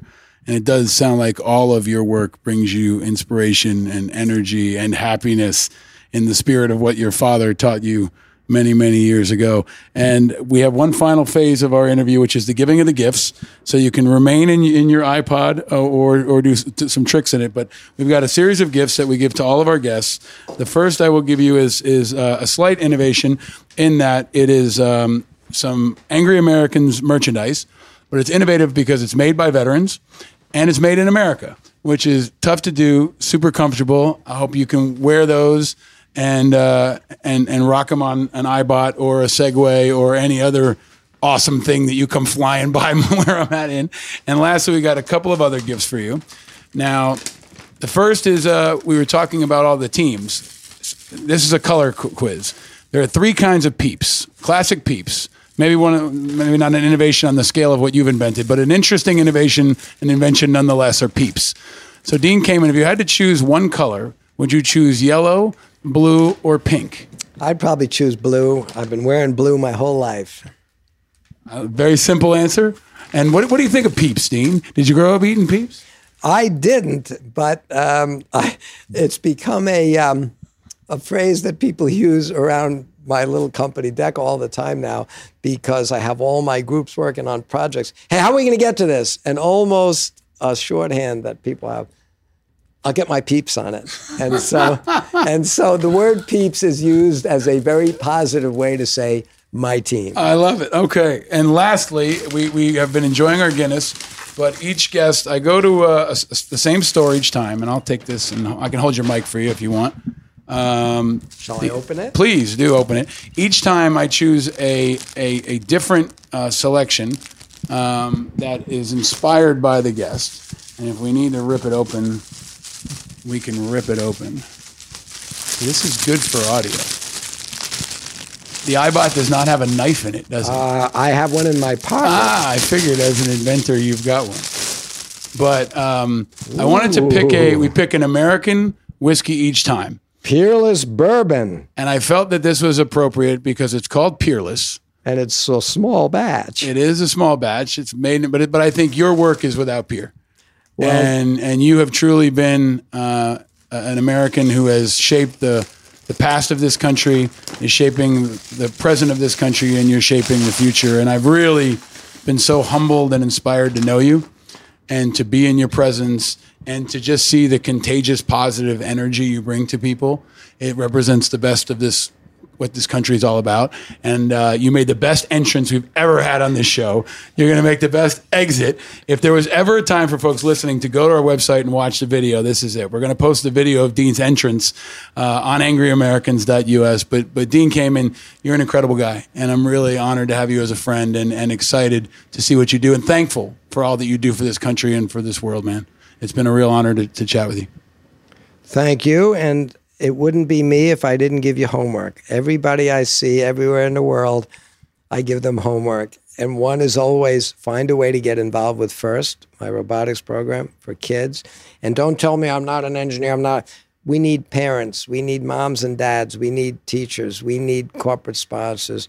We need to get a movement so that every kid in this country, every school in this country has the opportunity to have a FIRST team, just the way they all have opportunities to have all the other sports teams. But we're the only sport where every kid on every team can turn pro. So you got to help us put FIRST in every school. And the second, which is much, much more focused on what you do every day, and which is why you're one of my heroes, you need to get the community, not just the people that need iBots, but the people that need iBots, the American public that depends on our military, that ever-shrinking group of people that's asked to do so much. We need to get those people organized to make sure that these people in Washington understand this is not a luxury, it's not a toy, it's not a wheelchair, it's a piece of equipment that I think every disabled person in the 21st century that could benefit from it ought to get it in the richest country in the world. But whether you debate whether everybody should get one, there should be no debate that veterans that could use this will get one. And unless we have the appropriate political pressure, it may take longer to make that happen than it took to design, develop, and invent this thing. And that would be outrageous. Hear, hear. All right, ladies and gentlemen, your homework has been issued. You have your marching orders. Get to work. The great Dean Kamen has really enlightened us and inspired us, and that will be part of your angry action this week, is to follow his example and follow his orders. And with that, he will exit us in great drama and inspiration. But Dean Kamen, ladies and gentlemen, live from the Classic Car Club in New York. Thanks for joining us. Thank you.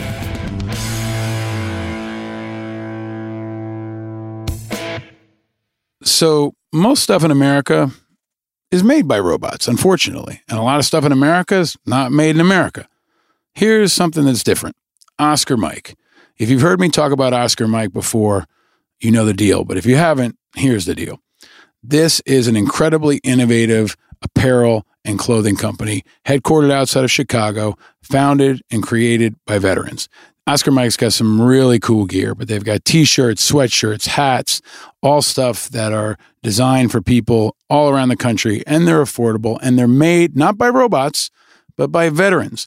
Made by veterans here in America. They're some of the most comfortable shirts you'll ever try, and they got some really cool designs. There's one thing that Oscar Mike started that I really encourage you to check out, which is called the RED campaign. RED stands for Remember Everyone Deployed. They've got shirts inspired by this, and in many places across the country, especially in many military and veterans communities, folks will wear red every Friday just as a way of remembering everyone deployed. Oscar Mike started that. But if you go to oscarmike.org, you can see the entire Angry Americans collection. They've been a massive supporter of me, of veterans of the Angry Americans podcast, and they're doing all the merch for Righteous Media. So check out OscarMike.org. It was founded by my friend Noah Courier. Noah Courier ended up in a wheelchair himself and started this company really from basically the trunk of his car with his brother and a couple of friends. So it's an inspiring American story, but more importantly, they have kick-ass t-shirts that are super comfortable and you're really going to like the designs. Oscar Mike is also donating a percentage of every sale to the Oscar Mike Foundation. They are a nonprofit, and the proceeds go to support injured veterans looking for an opportunity to stay active. Oscar Mike is military for on the move, and they focus on the area of adaptive sports. So the Oscar Mike Foundation helps them by offering an outlet for an ongoing competitive lifestyle that helps thousands of American veterans who have sacrificed for the defense of our country. They do shit like wheelchair rugby, which is badass, and lots of outdoor activities. And it's not on the website, but you should check out Noah's wheelchair. It's got treads on it and goes off-road, and outside of the iBot is the most amazing wheelchair/vehicle I've ever seen. But go to OscarMike.org, check them out, tell your friends, and support veterans, support America, and not robots.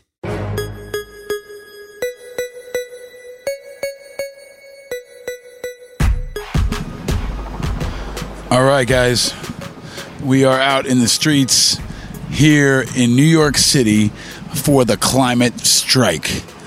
Greta Thunberg, the inspiring 16-year-old Swedish global activist, will be leading the protests happening around the world, and she herself will be in New York City. Kids have the day off from school, which is a genius organizing move. Whoever came up with that, brilliant move. So kids are pouring in from across New York City and all around the tri-state area into Foley Square and City Hall, and then they're going to march down to the Battery, which is significant for so many reasons, but maybe most of all because when the last hurricane hit the East Coast, the Battery was devastated. It's on the waterfront. You can see the Statue of Liberty. It's going to make a very dramatic visual, but it's also a place that has a history of organizing, and it's kind of a fort. It's a rampart. It's a place that's supposed to protect Manhattan, and the symbolism of that with all these kids standing up to protect Manhattan, protect New York, protect America, and protect the world is going to be tremendous. And a child shall lead them. That's what the Bible says. A little child shall lead them. And it's all kids. Like the average age is probably like 16 years old, maybe 14 years old. They've got signs. They're organized. They're diverse. They're positive. It's really, really fucking inspiring. And it's going to be an incredible day. Helicopters are overhead. You've got people literally pouring in from every form of transportation, and it's going to be really inspiring. So this is what Angry Americans is all about. These kids are angry. They have a right to be angry, and they're doing something about it. They're channeling that anger into positivity, and I'm going to continue to try to stay in the mix and bring it to you live on Angry Americans. All right, so we're in City Hall Park, continuing to cover the climate strike on Angry Americans.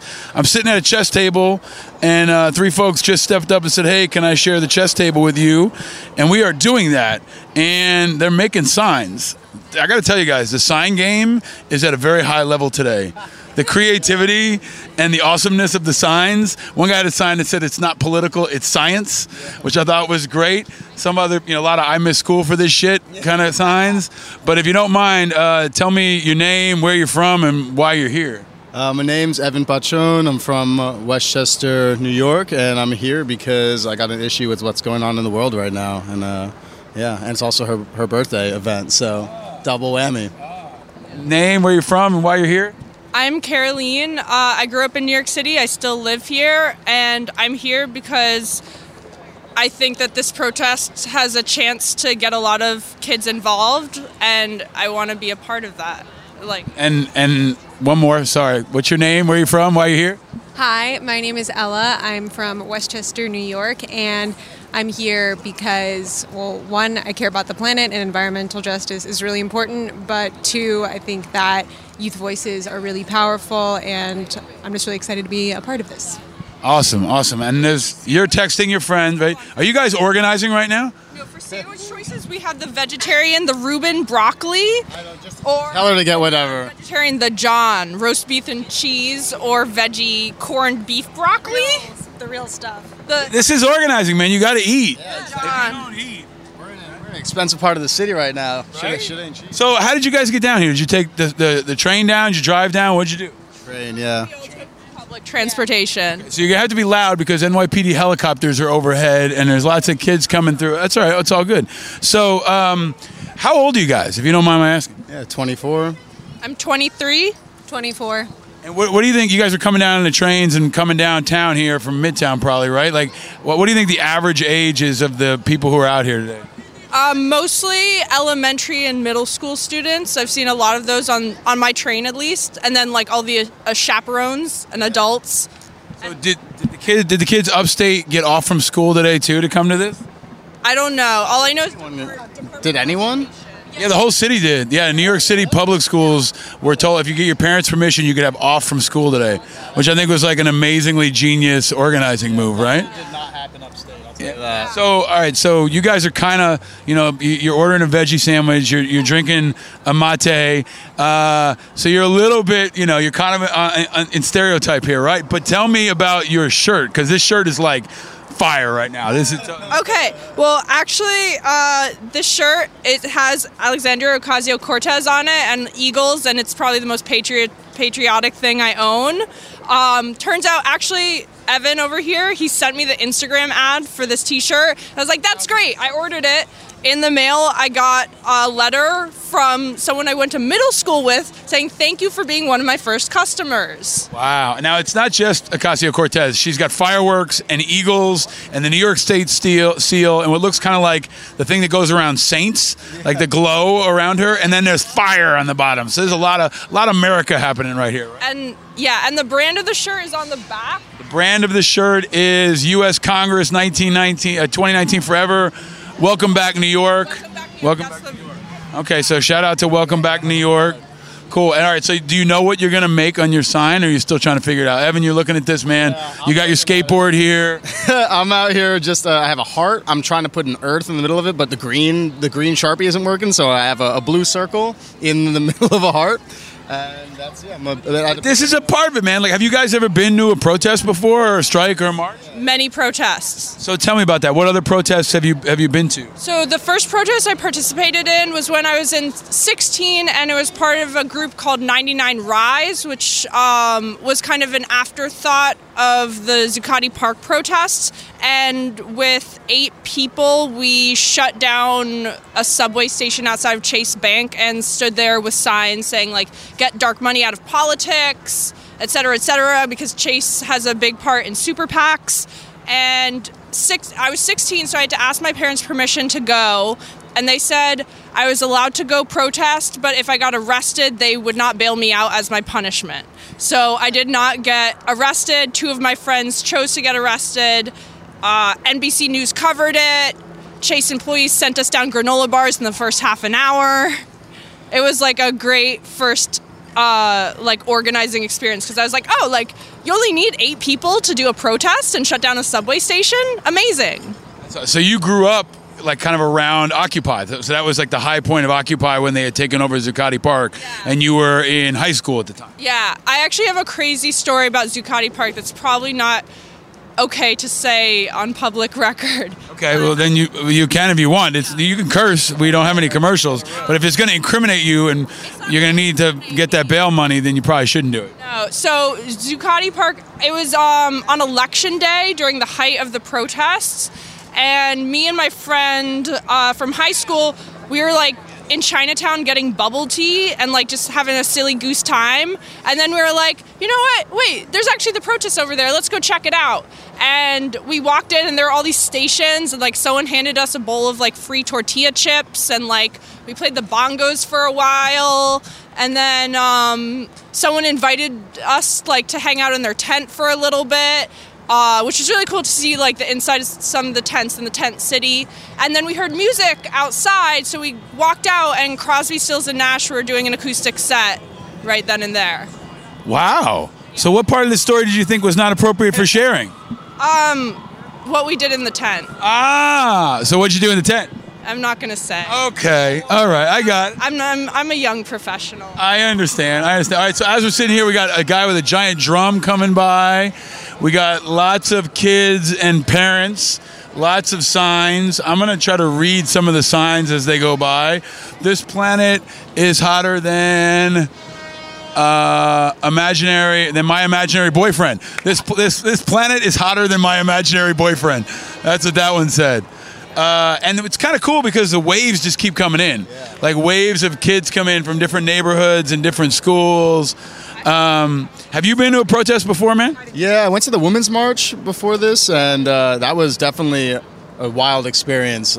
I mean, this is huge, but that was like you couldn't even walk out of Grand Central, and then it was just like from, I don't know, sunrise to sundown. You know. You went to the Women's March in New York City? Yeah. And was that the first protest or march you'd ever been to? Yeah, I think like with the exception of like some little things in my hometown, which aren't really like they weren't that serious, but yeah, pretty much. So the question I always ask all our guests, and I ask folks that I interview is, because the show is called Angry Americans, what are you angry about? And so I'm going to ask you guys, if you are angry, what are you angry about? Oh my God, that's quite the question. I feel like it's a good question, right? What am I angry about? Oh my God, man! I feel like I'm angry about a lot, but in terms of like where to kind of put my energy, what am I most angry about? I mean, I'm gonna go and say local government, even though I don't know enough about it, just because that's kind of I feel like where most of us can have our say and actually get heard. But if I'm getting angry at like the president and all that shit, there's really not much. Like I mean, everyone's gonna be angry about that. It's kind of just like preaching to the choir, especially in New York. So, yeah. That's a good answer, man. Thank you. What about you guys? What are you angry about? What am I angry about? I'm angry that these politicians think that we can just continue everything as a status quo. I'm angry that they're not thinking about the everyday person and how the everyday person is going to have to struggle to survive the next 50 or 100 years. That's powerful. That's powerful. Also, that the way things are going right now will lead to only rich people surviving climate change and not like the average poor person.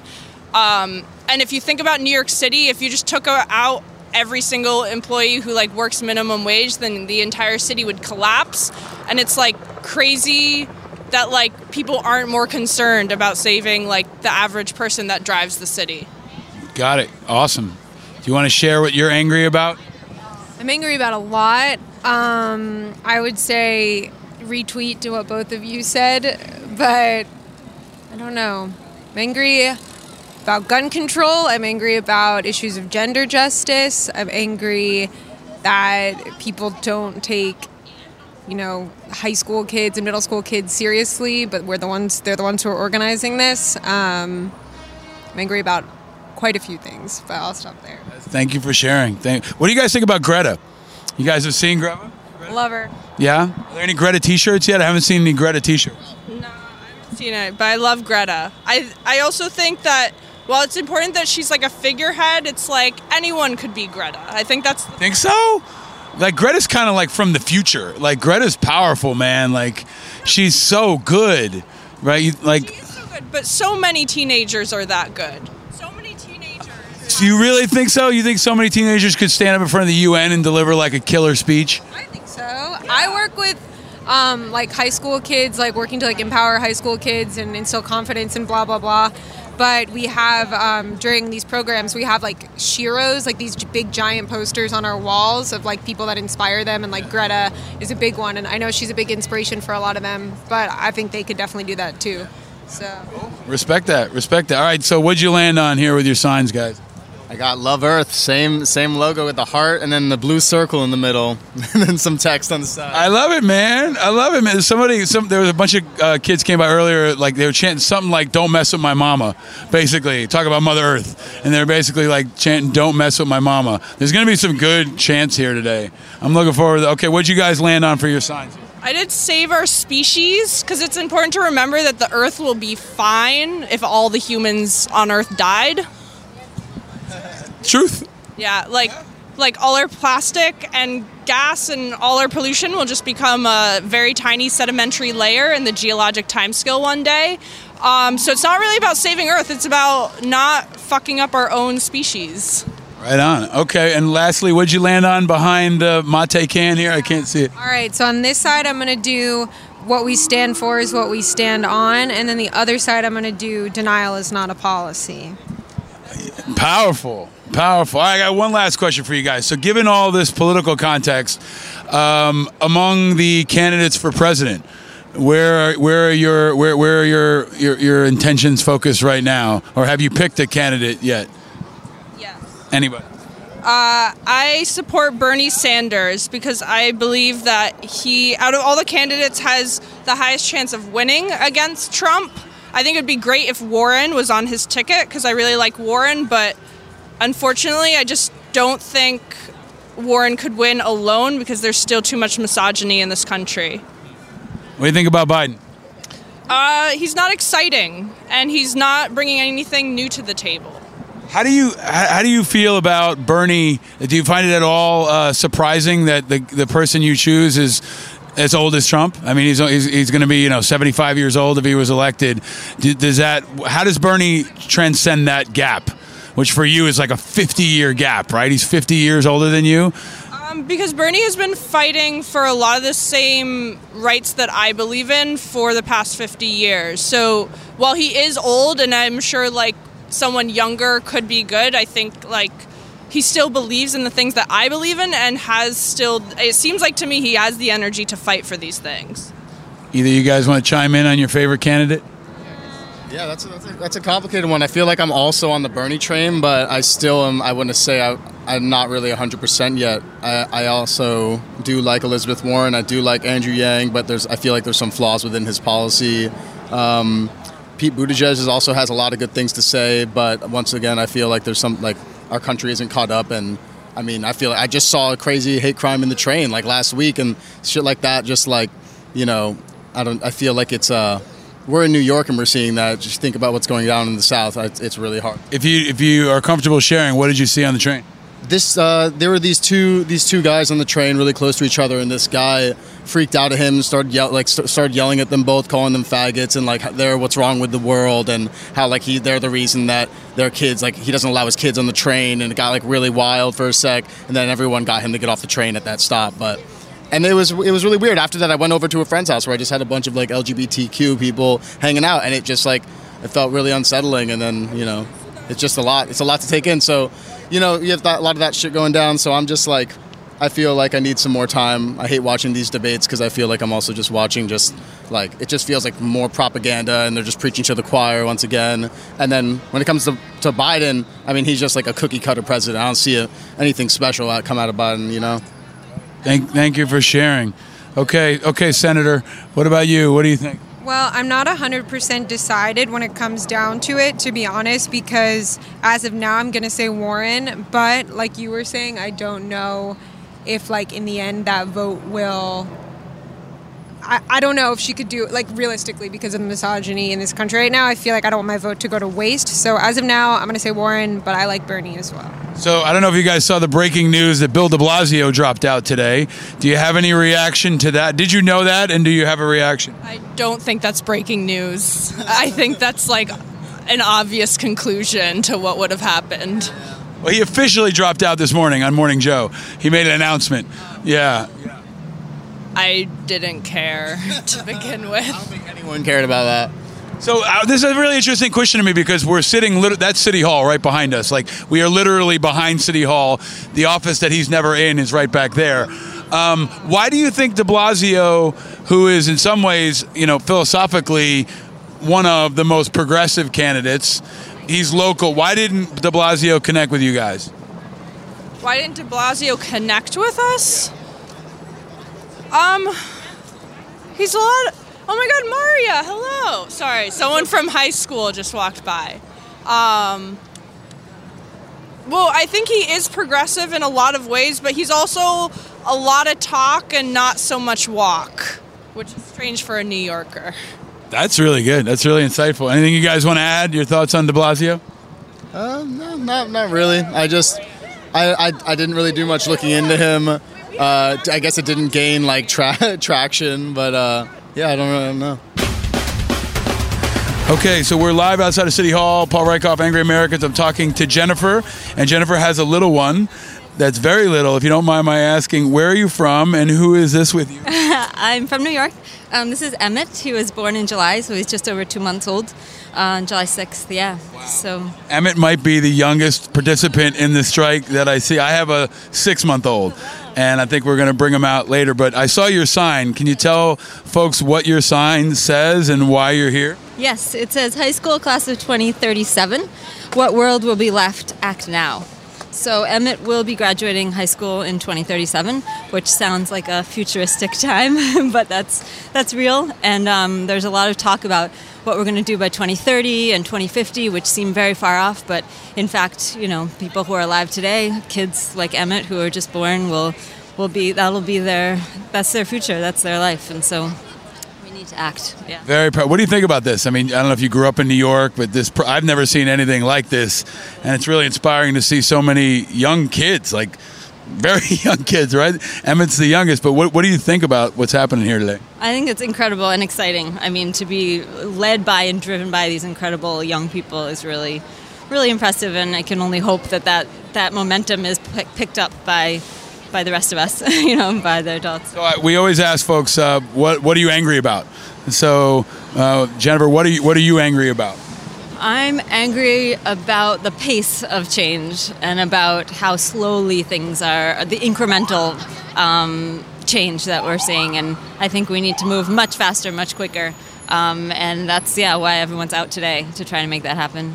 Awesome. Is this your first protest? And if not, when was the first time in your life you came out to a protest or a march or some other kind of political activity? That's a good question. I can't tell you the first time. I know I've been much more active in the past couple of years since the new Trump administration, since this is my second child, so since I've had kids, everything starts to seem a bit more different, you know, a bit more intense. So I've definitely been out much more in the past. But this is Emmett's first protest? This is definitely his first protest, yes.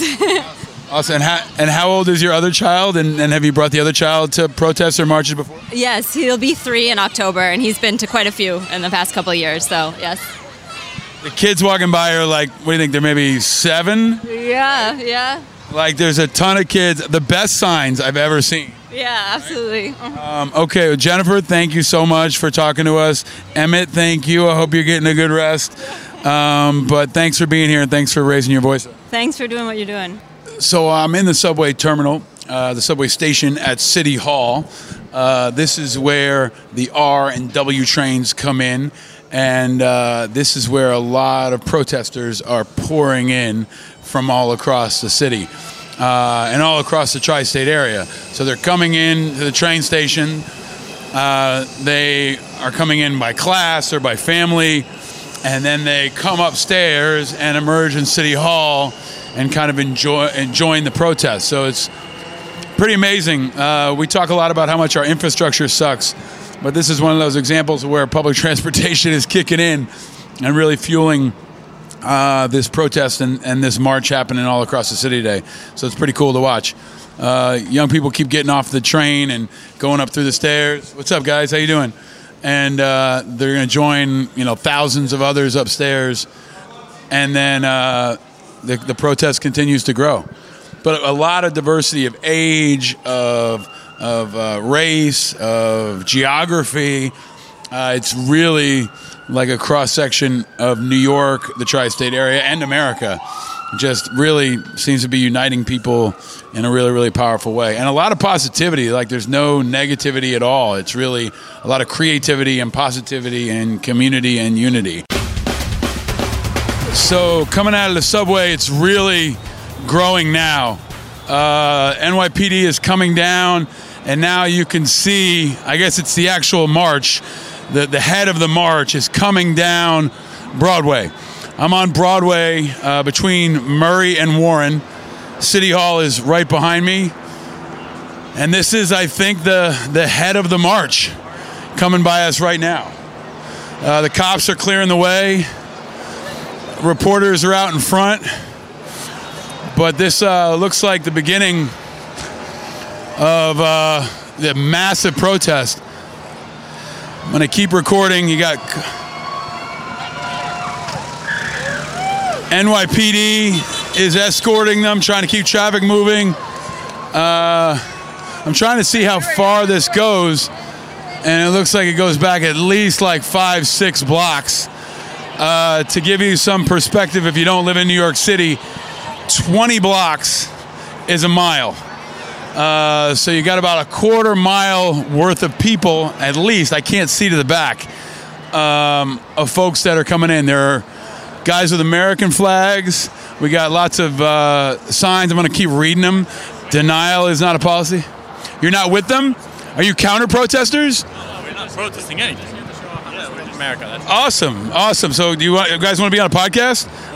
It's about politics and news called Angry Americans. We talk to people about what they're excited about, angry about, interested in. So you guys are here, 3 American flags. Where are you from? We're from Brooklyn. From Brooklyn? And what are your names? Daniel. Nathan. John. And so you guys are not part of the protest, but you got American flags. So we're just here to show that we love America. Awesome. And ask people if they love America. Awesome. Why do you love America? Because it's the greatest country in the world. Despite its issues, it's still the best. But every country... What do you think is the second best country in the world? That's difficult. You see, that's actually a very difficult question. Japan, I'd say Japan. I don't know why, to be honest. I haven't been there that many times. Have you been to Japan? Once. Okay, got it. And you, sir, what's the second best country in the world? I'll say Israel. It's a tough one. I'm helping you guys out, right? Because someone might ask you. Wait, do you want to know what's not a tough question? No. What the best country in the world is? It's a complicated question, right? Like right here. A lot of people have different opinions, but at the end of the day, everyone has their own. Do you feel like a lot of people don't like America? Is that why I feel like a lot of people in this city would say that they don't think America's the greatest country in the world. And I just don't understand why they... Because they're living in the country. That's pretty ironic. So if they don't think America is the greatest country in the world, what do you think they should do? I have no idea. They should look back and appreciate how lucky they are to be in this country. Should they leave? I don't think they should leave because then they'd just be worsening their lives, in my opinion. So what are you guys going to do? You're going to hang out and watch, and then are you going to go downtown later? Yeah, we're just going to keep walking with them. Just walk around, watch. People from other schools that we know are here too, so we're just... So how old are you guys, if you don't mind my asking? 16, 17. And did you get off from school today? Yep. And what do you guys think about that? I mean, I don't mind. Yeah, it's the best part. Yeah. Yeah. So, do you think did everybody at your school not go to school today, or is there some like really studious kid who's there studying math right now? Many. But there was a mass exodus from our school. So did they give you the whole day off, or did you have to go in the morning and then first couple periods at 10:30, like 10:30 we left. And you guys are in Brooklyn, you said? Yep. So public school in Brooklyn? Yep. High school, the biggest biggest one in the country. It's a pretty good school too. Yeah, it is. Yeah. One of the best schools. Is it the best school in New York City? No. Stuyvesant? Stuyvesant, yeah. So Stuyvesant, Bronx Science. So you guys would be basically Japan. Right? So if we were ranking countries and ranking high school, right? I could have gotten to Stuyvesant, but we chose to go to Brooklyn Tech because it's a lot more convenient, and I just thought it'd be an easier load. Awesome. Bad for the people that are trying to get to work or they're like just peacefully walking. Like I feel bad. You think this is disrupting them quite a bit? 100%. They're disturbing the peace. Yeah. You think that maybe they're happy they get a day off with their kids? Go to work, yeah. If they don't have to go. So you guys, I'm very curious about this conversation because a lot of what we talk about on my show is patriotism, and that means a lot of different things to different people. But how do you guys feel like you express your love for America? You guys love America. You know, how much do you love America, and how do you show it? Well, it's kind of hard to express. Like if I just say I like the American flag or I carry around the American flag, people are gonna attack me. You think so? Nobody's attacking you right now. No, but I came over and wanted to talk to you for a podcast. I understand, but if I wear like a MAGA hat or something, I will definitely get attacked. But that's a different thing, right? Like, do you think a MAGA hat and an American flag are the same thing? No. But like if they wear something, I'm not gonna attack them. I want to go peacefully talk to them and have a good conversation. What if they wear a hat that says "Fuck America"? Well, I don't think they should wear that hat. Why are they here if they don't like the country, you know? Maybe they want to make it better. I think they should have freedom of speech because no matter what they say, you should. Even if I don't agree with you, I will still defend your freedom of speech. But I just, if I don't agree with them, I would rather have a peaceful conversation with them. This has been a very peaceful conversation, I think, right? So, but I want to go back to the question. So, if you love somebody, you got a boyfriend, girlfriend, you show them your love, right? Yeah. You find ways that you love your grandma, you love whoever you show. So, how do you show your love for America? I plan on voting in every election once I turn 18, which would show some sort of support. and if people say that they don't like America, I'll ask them why. And I think all of us will try to be as successful as possible to make this country better and do what's good for the people.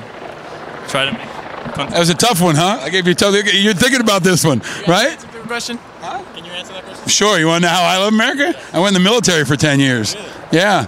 That's one way, right? Where'd you serve? Iraq, Europe, all over the place. Yeah. But I'm not some dude who's preaching at you guys, right? Yeah. There's a lot. And that's one way. It's not the only way. I vote. I'm here today. I think this is showing patriotism, right? My radio show and my podcast are a lot about asking tough questions, and we talk to people who are Republicans, Democrats, and everybody in between. That's a big part of what we try to do is bring people together. So it's a pretty interesting day, right? Yeah, it is. What are you going to do when you get done with high school? Probably college. Yeah. College, yeah. College, 100%. Did you guys think about joining the military? No. Why not? You don't love America? No, I do love America, but I feel like I could benefit better in another way. Got it. What way do you think will benefit America better? Yeah, I think I could provide jobs for people. I could. What kind of business are you interested in? I mean, I want to become something in medicine, so I'm going to be helping people like that way. Well, if I get sick, you're guys around. Did I drop? So I got a B. Thank you, guys. If you love America, get rid of that B. Right? Keep those flags off the ground, guys. Don't let them touch. You know flag protocol? You know flag protocol? What's your opinion on this? On what? On this whole climate thing. I think it's awesome. I mean, I think most of all, I think it's awesome that people are out. There's a lot of positivity. People give a shit. They're involved, right? Like that's the thing for me. And I got kids, and I'm deeply concerned about the planet. And I don't think that's a partisan thing. I think Republicans, Democrats, everybody kind of cares about the planet now. Yeah. You know, there's different ways to approach it, but I don't think anybody thinks like dumping toxic waste on the ground is a good thing. Right? No. About a general question, where do you side politically? Independent. Independent. What about you? You think Andrew Yang is independent? No. Yeah. So what about you guys? How do you describe yourselves politically? Probably center right.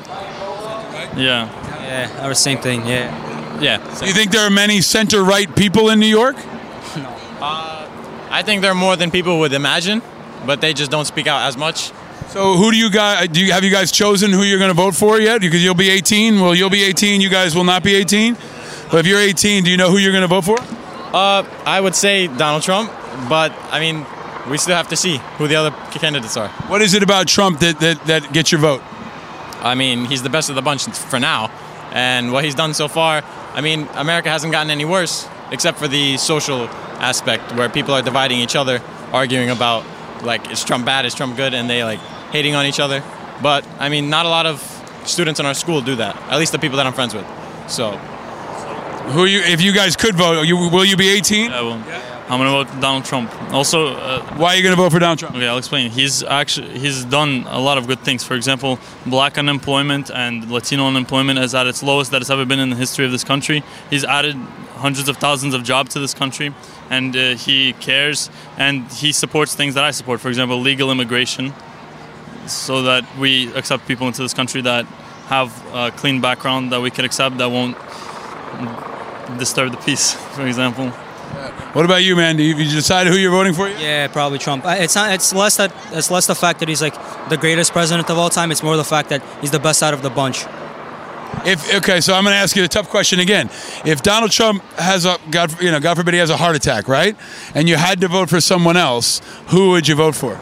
Because this is a tough question, right? Like I asked you, you said America's the greatest country in the world. What's the second greatest, right? So if you have an evaluation mechanism, if you had to pick somebody else, who would you vote for? That's a tough question. Conservative side? Anybody. You could write in Mickey Mouse if you want. You got a bathing ape shirt on. You could write in a bathing ape if you want. That's America. That's a tough question, actually. I'd have to think about that. Tough one. All right. Well, you guys think on it. It's a tough one, right? But it might be reality, right? What about the other Republican candidates? You guys know about Bill Weld or Joe Walsh or some of the other guys who are running on the Republican side? I've looked into some of it, but like at the end of the day, everything Trump has done so far, I mean, nothing's gone wrong, so might as well stick to it. Got it. Cool. Thank you guys for talking to me. Appreciate it very much. Glad to see you guys out here. Oh, it's Greta. So Greta's on stage now. This is pretty cool. She's already become kind of a folk hero. But Greta is now on stage in New York City.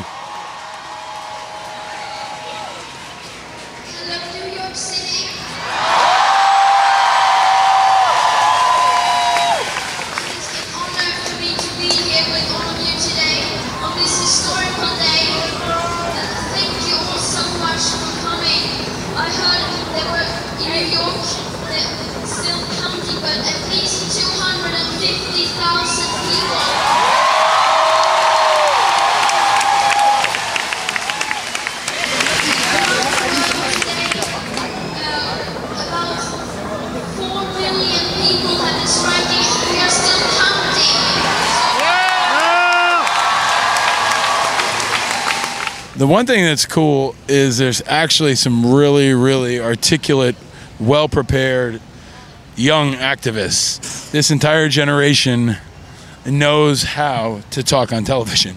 They're all recording themselves. They're all setting up the shot. They all have heard their own voices recorded. This generation knows how to do media. And even the ones that aren't good at it are probably better than the ones 20 years ago who were good at it. All right, we're going to wrap up here from New York City. Now we're really ending. Paul Rieckhoff, Angry Americans, live on the streets at Climate Strike 2019. Okay, it's time to turn that anger, sadness, frustration, inspiration, agony into positive impact, especially this week. It's time to be a helper. Just like so many people are in Dean's Camp and all around the country, it's time to be a helper, especially when times are tough. Always look for the helpers. There will always be helpers, even just on the sidelines. Because if you look for the helpers, you'll know that there's hope. And every show, I offer you a way to convert your righteous, understandable anger into positive action. Positive action that shows angry Americans can also be impactful Americans. An action that will channel your energy, make you feel good, and will make a difference. And just like our show, the actions are always packed with the 4 I's: integrity, information, impact, and inspiration. And this week again, don't be a robot, be a helper. And be a nerd, and support the nerds. That starts with recognizing and supporting the power of science. And recognizing that nerds are cool. Nerds are important. Nerds are needed. Nerds are the future. I'm a nerd. Always have been. And I'm proud of it. I just wanted to say that I'm a nerd. And I'm here tonight to stand up for the rights of other nerds.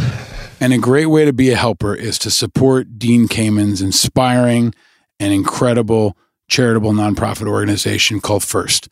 FIRST is the world's leading youth-serving nonprofit that advances STEM education. This will create a generation of scientists, of mathematicians, of engineers. Throughout our history, great civilizations have risen, then fallen. Now it's our turn to rise, building and bolstering our own planetary metropolis. And that's what RISE does. For this 2019-2020 season, First Rise is powered by Star Wars, Force for Change, and it's setting out to inspire citizens of the galaxy to work together, strengthening and protecting the force that binds us and creating a place where collaboration and collective wisdom can elevate new ideas and foster growth. You heard Dean talk about it. They have a Lego League Junior for kids grades kindergarten through 4. They have the first Lego League, elementary and middle school students. That's grades 4 to 8. They have a First Tech Challenge. Teams of middle and high school age students are challenged to design, build, and program a robot to play a floor game against other teams' creations. And then 9 through 12, the First Robotics Competition. High school age teams compete head-to-head on a special playing field with robots they have designed, built, and programmed. This is badass. So how can you get involved? Go to firstinspires.org. Firstinspires.org. That's the website. You can also find them everywhere on social media. You can sponsor, you can donate, you can volunteer, you can advocate. There's also a First AmeriCorps Vista program and a First Senior Mentor program. So this is really an incredible way for people of all generations to come together and help our children become amazing, inspiring scientists, or just have a basis for science that will serve them for the rest of their lives. An amazing twist. After I recorded this show with Dean in the Classic Car Club Manhattan's innovative and really dynamic driving simulation room, the guy came up to me afterward, a young guy in his 20s, and said, you know what? I was in FIRST when I was a kid. He was inspired by being a part of FIRST, and now he's working in technology. He's really inspired, and it all started with FIRST. So go to firstinspires.org, be a part of this movement, and recognize that if you're not loving the NFL or you do love the NFL, FIRST is like the NFL for science and technology and engineering and math, and it's awesome. So be a helper. Be a nerd. Help other nerds. Make more nerds. Nerds of the future. And they're going to save the world. And if you got a story to tell or a resource to share, find us on social media and use the hashtag AngryAmericans and let me know. Don't just be angry. Be active.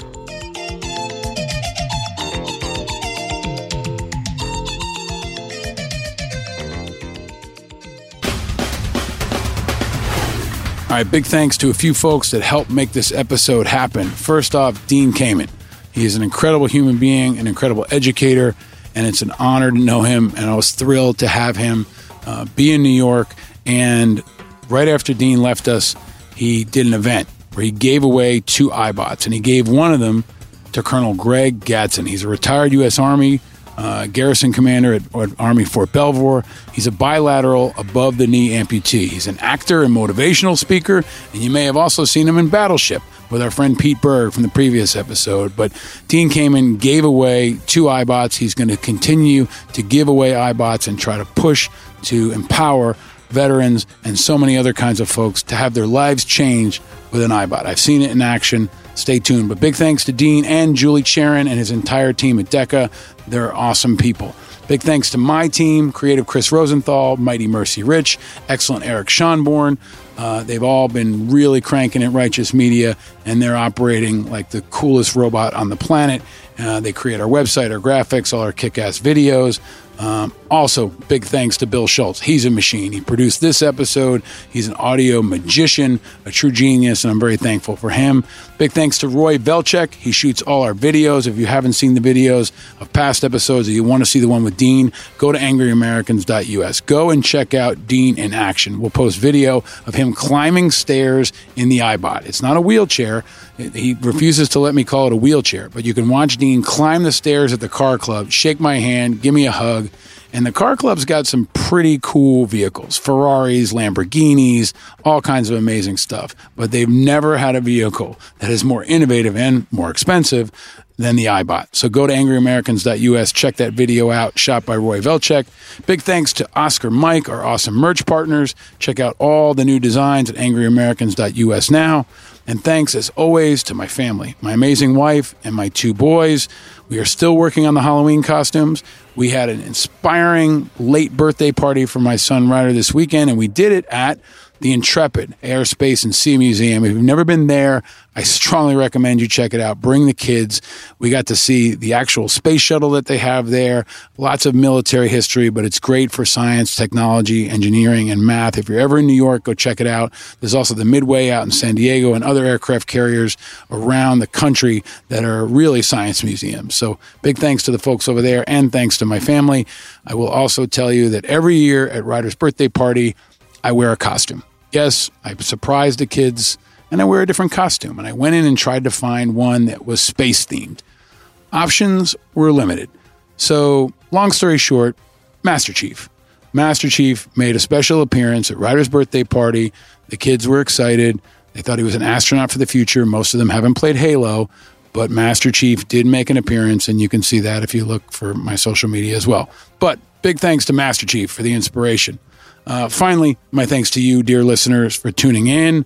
Don't be a robot. Tell your friends to check out this podcast. Share it far and wide. If you're on an Apple device, please leave the show a quick review. It only takes a minute. And check out angryamericans.us. Lots of great resources, video, and you can share all these episodes and the previous episodes all across social media. And keep the feedback coming. I see you. I hear you. I'm with you. And in the next couple of weeks, we've got some really, really cool, surprising, inspiring interviews. I just recorded one tonight that I'm not going to tell you about, but go to our website and go to my social media at Angry Americans, and you can guess the guest. I'll show you a sneak preview of what the interview set looks like, and you'll see a shot of our guest from behind. And if you guess the guest, you'll win a special Angry Americans prize. Trust me, it'll be cool. Until then, stay tuned, subscribe for free. It's 100% free. Remember that. And share. And we'll keep this movement growing week by week. And remember, it's okay to be angry. No, you're not alone. We're not robots. We're all a little angry. And that's because we're paying attention. And together, we can turn that vigilant anger into positive impact. I'm your host, Paul Reichoff. Thanks for listening. Stay vigilant, America. Stay vigilant.